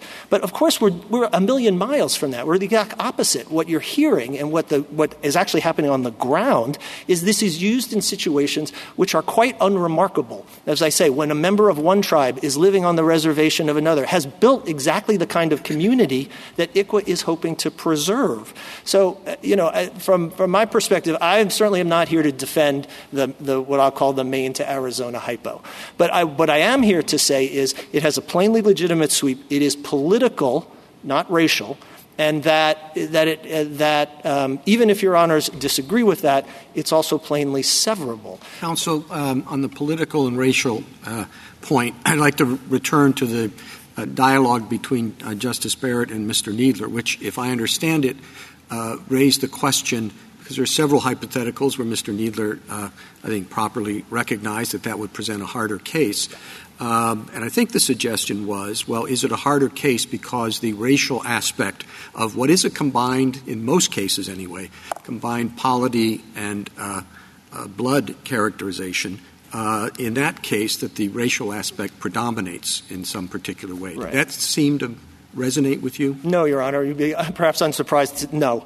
The way I would view it is, and this was, I think, one of the ways Justice Barrett framed it, which is how I think about it, which is that's a political characterization. If we're if Congress is making a judgment on federally recognized tribes, remember that's excluding people who have left the tribe. That's excluding state-recognized tribes. So your answer... But could I finish? Because I want to respond directly to your question. I'm not finishing on a tangent. Directly to your question, it is a political justification, but it has to meet the Mankari standard. Special treatment tied rationally to the fulfillment of Congress's unique obligations to the Indians. What does that mean? Well, I think what it means is that a bare desire to help individual Indians doesn't satisfy it. That's what Mankari suggests, right? Mankari says you can't just give a preference to any Indian even a member of a federally recognized tribe throughout the government. A bare desire to help is not enough. We could go, I don't want to parse agency by agency. I think DOJ, which does all the litigation for the government and Indian tribes, probably is a situation where you could justify a preference. But the main point, Your Honor,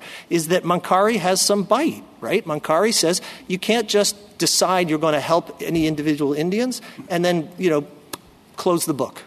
Right. So you disagree with Mr. Kneedler, who did say that in those variety of cases that they would present a harder case. I'm not saying I don't disagree that it's a harder case. I'm just saying I view them as political. You'd win it just because, despite the fact. Well, I'd have to hear the particular hypos, Your Honor. But I want to be clear about the method of analysis, and then I'm happy to answer whatever hypos Your Honor wants. My method of analysis is if the federal government imposes it on federally recognized tribes, it's political. It then has to meet the test that was set forth in Mankari. The justification has to be tied rationally to the fulfillment of Congress's unique obligations to the Indians. Some of those, Mankari said BIA, okay, federal government-wide, not okay. And, then I need to see what Congress said. What makes this case so easy, right, is Congress studied this for 4 years, right? Congress told you exactly why, not in legislative history, but in legislative findings that it said, this is what we're worried about, right? This is not a peripheral, a mere desire to benefit individual Indians. This is going to the core of tribal self-government. So what about the hypothetical about providing COVID vaccines? And suppose Congress says Indians, the Indian population on the whole, has more people with factors that make them more vulnerable to serious consequences from getting COVID, and therefore they should get preference over others in the distribution of vaccines. So, Your Honor, the way you've posed the hypo, I would consider that a racial classification, not a political one. If Congress were to say just Indians, undefined, that might well be a racial classification, might well be.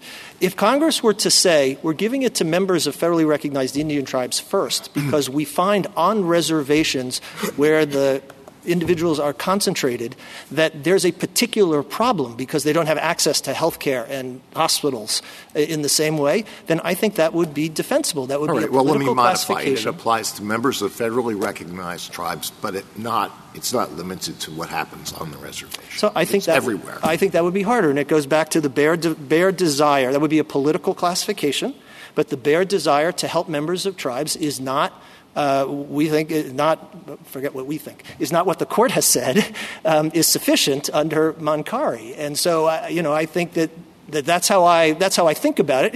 Look, any of the hypos could have hard questions. I've tried to give the court a sense of what I think this court's cases demand, and therefore how we think about it. I'd like you to finish. No, I'm done. You say helping Indians is not enough, but what's the helping Indians plus what? So I think some link, Your Honor, to tribal self-government is sort of at the core, and that's why I think ICWA is really so easy, because what makes Congress made the findings, and a number of the justices touched on it this morning. Congress made the findings that the wholesale unwarranted removal of 25 to 35% of Indian children was devastating tribes and tribal self-government. There is nothing more core. This is a place where I disagree quite strongly with my friends on the other side. Like, there is nothing more central to self-government than deciding who's a member. And you don't take my word for it. That's what Congress said. How does health care, the education, the housing allotments, how do they fit in? I think those are the other Title 25. Yeah, I think that shows, Your Honor, a number of things. First of all, it shows that Congress has routinely there's this sense, I think, that Mankari sprung up from the earth 40 years ago. But what Congress has been legislating to help Indians since the beginning, right? It is in the Constitution, and it is there not just – I'm not using that as sort of it's in the Constitution. It's in the Constitution because Indians are treated in the Constitution like political entities, right? They're treated parallel in the Commerce Clause with foreign nations and with states. Congress has the power to conduct treaties with Indians, right? They are political from the beginning, and I don't want to list all of the Indian-specific statutes, right? But the Dawes Act, the Indian Civil Rights Act, the Indian Reorganization Act, ICWA, IGRA. Congress has routinely singled out members of federally recognized tribes for legislation. Mr. Gershengorn, I want to go back to something you said, because you said it's obvious that when you remove 30% of children from a political community, you harm that political community. I think some of the strong feelings about this case come from a sense of, yes, but what about the children? You do harm the political community, but are you saying that the political community is more important than the welfare of the children? And so that's the thing that I think people going, whoa. Yeah. I'm glad you asked that, Your Honor. I think it's critical that what Congress found is not just that ICWA was important for preserving the tribal community. Congress found that ICWA was in the best interests of the children. Right? I don't think I could emphasize it more than that. What Congress found was that it was in the interest of the children, and the reason that Congress found that is because, and the reason ICWA has become the gold standard, is because Congress made the judgment and recognized that separating children from their families and communities too soon caused harm. I think it's important to recognize that the average age of people in ICWA is over 6 years old. This is discussed in the Casey brief. These are children who have formed school bonds. They are children who are playing on sports teams. They are children who have interacted, have a group of friends. They've been made connections on the community. And what ICWA realizes is that these children were being taken from their communities too soon. Why? Well, sometimes there was abuse at home, right? But what ICWA says is a lot of times that is remediatable, which is why we have the active efforts provision, right? It's substance abuse, right? It's the ability, if you can get the child out of the home, get the care to the parents, then the child will actually thrive when the child is returned to the home and community. What about the third preference, which is a preference for members of another tribe? How does that have to do with keeping the Indian child on the reservation? So, Your Honor, as I've suggested, with the familiar environment, as you suggested. Sure. The quickest answer to that, Your Honor, is that in my experience, or I should say, my experience talking with people who actually experience this, which is as close as I've gotten, is that the way this comes up most often actually is individual Indians living on the reservation of another. And so they are building exactly that community. This is not some random tribe plucked from the ether that all of a sudden gets a preference in the real world. Absolutely, Your Honor. And I am not here to say, in fact, I think I've conceded that it would be an extraordinarily difficult as-applied challenge in the kinds of, again, I'm using as a shorthand, the Maine to Arizona hypo. But I don't think this is at all difficult on a facial challenge in the real world where this plays out. Because what's happening in the world, and remember, we're talking about not a single example of this appears in any of the briefing that I have seen, okay? And so what's happening in the real world is that individual members are living on the reservations of another, and then the preference is going to that tribe. Justice Thomas? Justice Alito? Justice Sotomayor? You, in your opening statement, you said that this is a bad case to deal with this question because the individual plaintiffs don't have standing. Why not? Your Honor, thank you. So they don't have standing for a number of reasons. First, redressability, right? This is a law review article. It does not bind a single state court judge that actually adjudicates a state court adoption proceeding. Second, there is no injury in fact. There is not a single individual plaintiff who has had an adoption that existed from the time of the amended complaint through the Fifth Circuit judgment. And so there is no injury in fact. And third, there has been some suggestion that the APA, the challenge to the APA regs under the APA might save the equal protection challenge. That is incorrect. The injury to the plaintiffs is coming from the preferences in the statute. There is nothing about the challenge to the regs that eliminates the preferences in the statute or the definition of Indian child, and so there is no standing on the equal protection side. Does it make a difference that our ruling would bind state officials? Absolutely not, Your Honor. The court has been crystal clear that standing needs to be established in the lower court. Every case would have standing. There would be no advisory opinions because, of course, what this court says binds everybody. And so the fact that it's made it this far through an erroneous standing ruling does not cure the standing problem that existed at the start. And then I will say, although Your Honor asked me about individuals, Texas has no equal protection rights here. Texas goes on and on. We heard all the numbers this morning about their injury.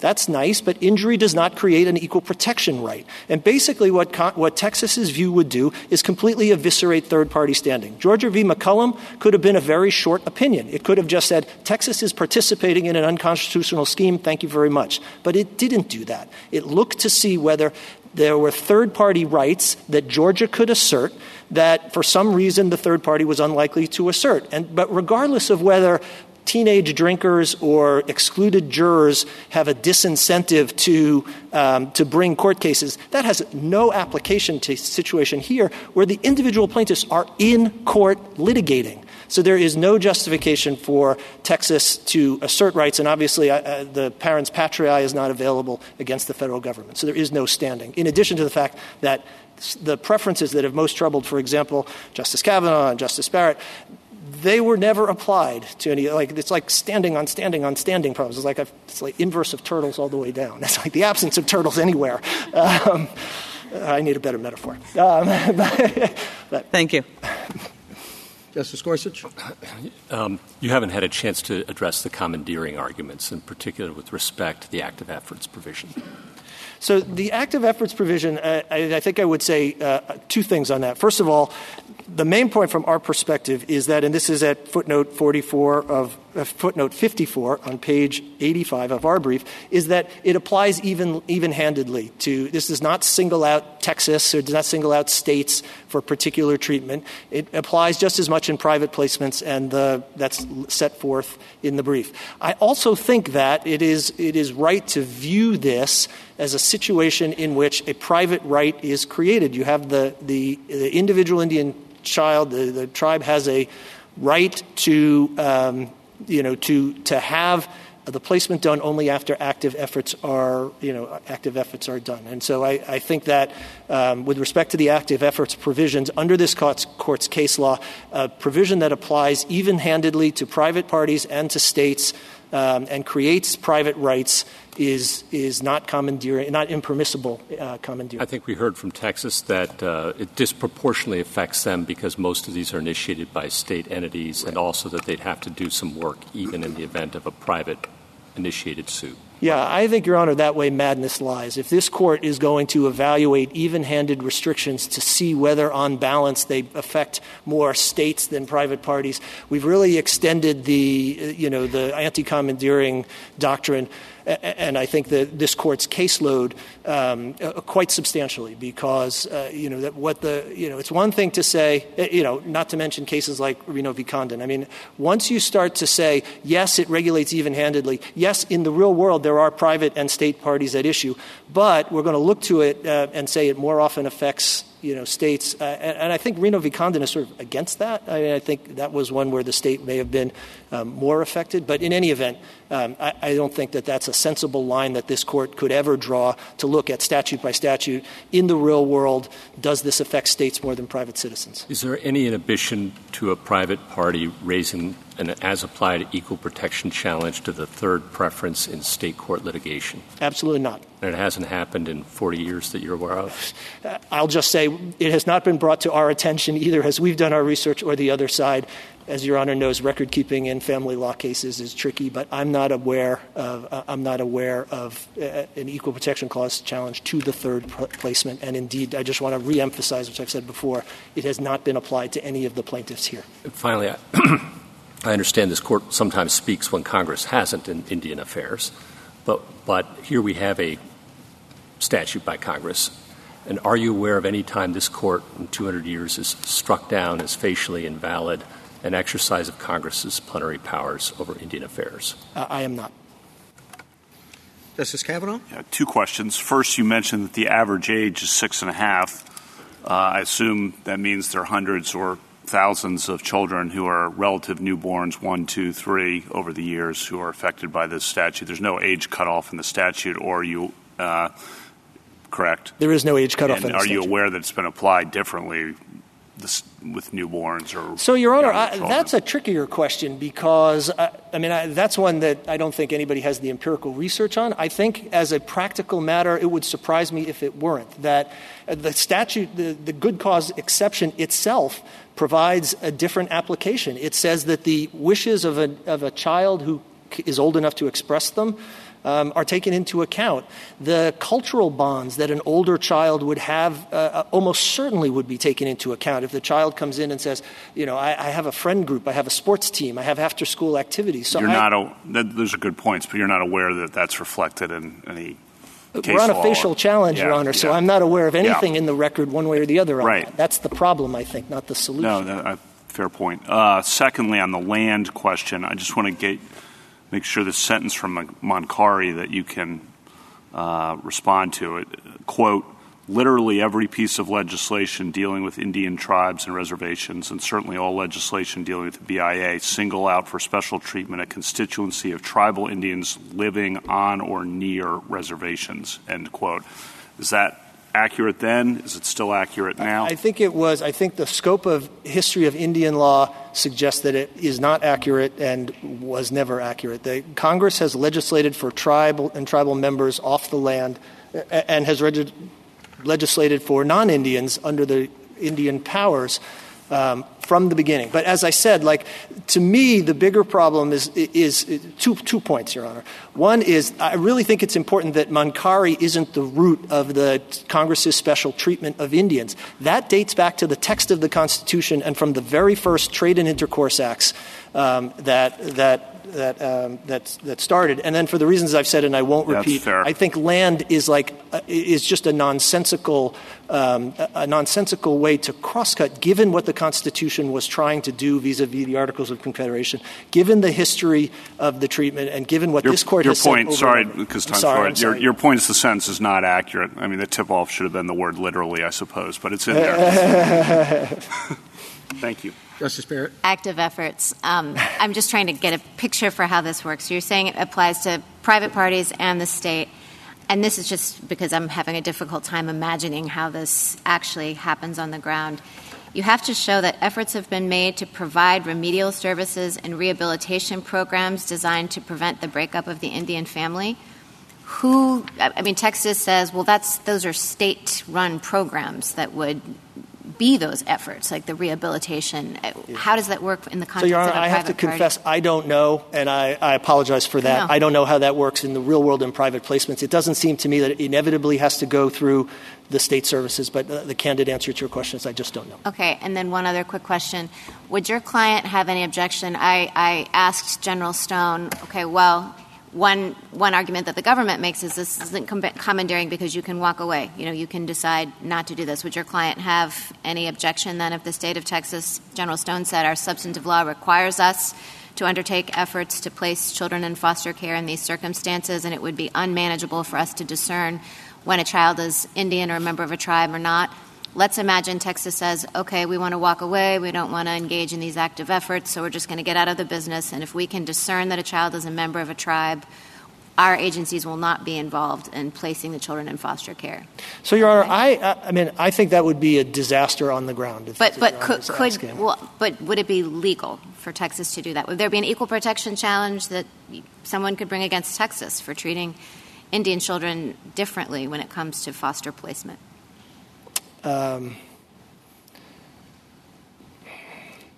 You're saying that there would be political consequences or practical consequences to Texas walking away from foster care, and I agree. Yeah. And General Stone made that point. And I think it would be hard for me to argue, Your Honor. I'm sorry to cut you off. Finish your question. Oh, no, I was just going to say, but what I'm asking is if we're thinking about whether Texas has a legal choice, there might be practical considerations. I guess I'm trying to figure out, is this really voluntary? So I think I would have to say, Your Honor, given that there were for the first 150 some odd years of our country, there was no child care system at all, that it would be hard for me to say that Texas is constitutionally required to have one. But if they have one, could they cut Indian children out of it, is my question. Because they don't have to obey ICWA with respect to I think that would raise serious equal protection problems. So they don't have a choice then? Well, they have a choice whether to participate in the proceedings at all. They may or what they may not be able to do is say, I'm doing it only for non-Indian children. Participate in proceedings, in foster care? Correct. A foster care system? Correct. I don't think there's any constitutional requirement they have a foster care system. But if they have a foster care system, they couldn't say, because of what ICWA requires us to undertake in these active efforts, and they complain about the record keeping, we just want none of that, so we're going to walk away from that. We're not going to let the federal government impose those obligations on us. So I think that's right, but I have to say of all the answers I've given today, that's the one I'm least confident. Thank you.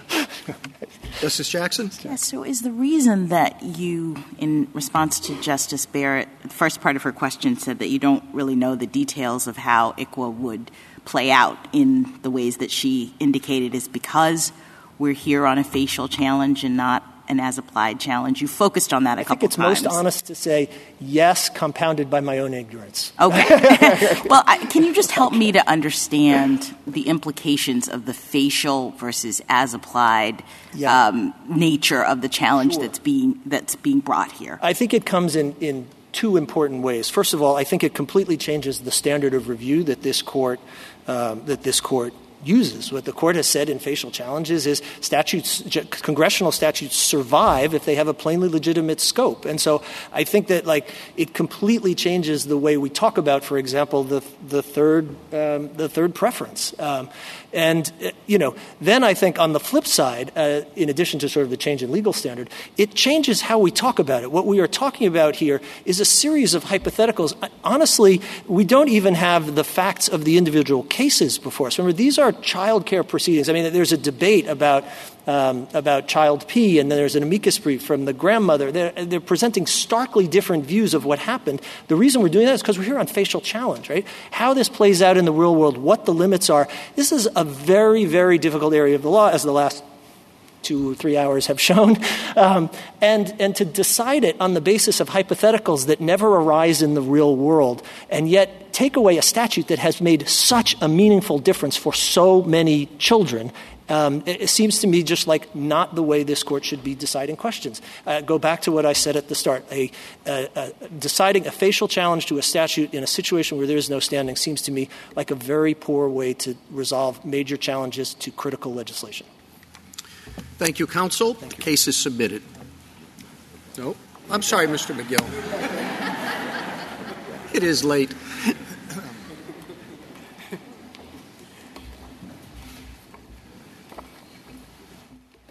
Thank you very much, Mr. Chief Justice.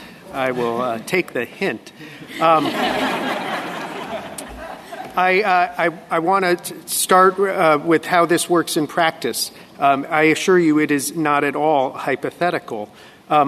It starts with the Brackeens and families like them being on a list of willing foster care providers. Joint Appendix 108 says, we are willing to be foster parents for other children in the future. When a child comes into the foster care system, the preferences are applied. That's 1915B. The final rule is applied. The good cause requirement to the final rule is applied, and it is applied each and every time an Indian child comes into the system. This is not like Haley's Comet.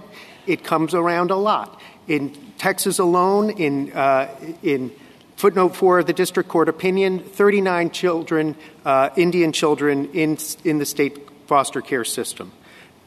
Joint Appendix 108, Texas alleges this happens several times a year. How does the good cause requirement get applied on the ground? I would ask the court to please look at the Court of Appeals decision in YRJ's case called Interest of YRJ. It says that in seeking to establish good cause for not following the placement preferences, the party must bring forth by clear and convincing evidence of good cause. That good cause must be based on at least one of several considerations. My friend on the other side says this is a disarray in the state courts. I would respectfully suggest it is regulatory design. The government, in any event, has conceded that this is intended to override the normal application of the best interest tests. We heard a little bit about the third preference. The government suggests that it applies to maybe only related tribes. We know why it applies. It's in this court's decision in Holyfield. There is a federal policy to send Indian children to the Indian community, not their community as the government seeks to alter it in the brief, the Indian community writ large. We heard that the proprietary interest is maybe just a duty of protection. I would submit YRJ was a citizen of Texas before she was given her certificate of Indian blood. Texas has at least as much proprietary interest as the Navajo Nation does here. The third preference and the biological component of the Indian child definition is the smoking gun textual evidence here that Congress was acting with a racial purpose. And it's backstopped by the House report, which talks about identifying children who have common blood. It says that blood relationship is the very touchstone of the ability to enjoy the benefits of a tribe. The government here is making, in fact, the same argument it made in Rice on the equal protection point. You can see that from Justice Ginsburg's one-paragraph dissent. But there's one notable exception. In Rice, at oral argument, the government was prepared to concede that these preferences could not be applied in the outer world. And it recognized that this distinction was rooted in Mankari itself. So that's why Rice concludes that the administration of state laws by a state agency is that outer world. It's the new and larger dimension to which Mankari could not possibly be applied. The government here is even broader than it made in Rice, and it can't be squared with Rice's holding that a tribal classification can be a proxy for race. The classification was political in Mankari because it directly advanced tribes' ability to govern themselves. The Justice and Treasury hypotheticals, Justice Kavanaugh, present more difficult questions, it was conceded, because the tie to self-governance in those cases is much more attenuated. Rice held that the Hawaii Statute's advancement of indigenous self-government was insufficient to make that classification political because it operated in the sphere of administration of state laws by a state agency. ICWA has no connection to tribal government at all. Whether YRJ is adopted by the Brackeens will not affect one iota the Navajo Nation's ability to pass its own laws or to govern themselves. It doesn't apply on Indian lands at all. It doesn't even affect tribal existence. She is already a member of the Navajo Nation and will remain so. YRJ is subjected to a different legal standard here based on a status that she has zero ability to control. That differing legal standard, the placement preferences, is at best a set of stereotypes about what is best for the child that has Indian ancestry. Thank you, counsel. The case is submitted.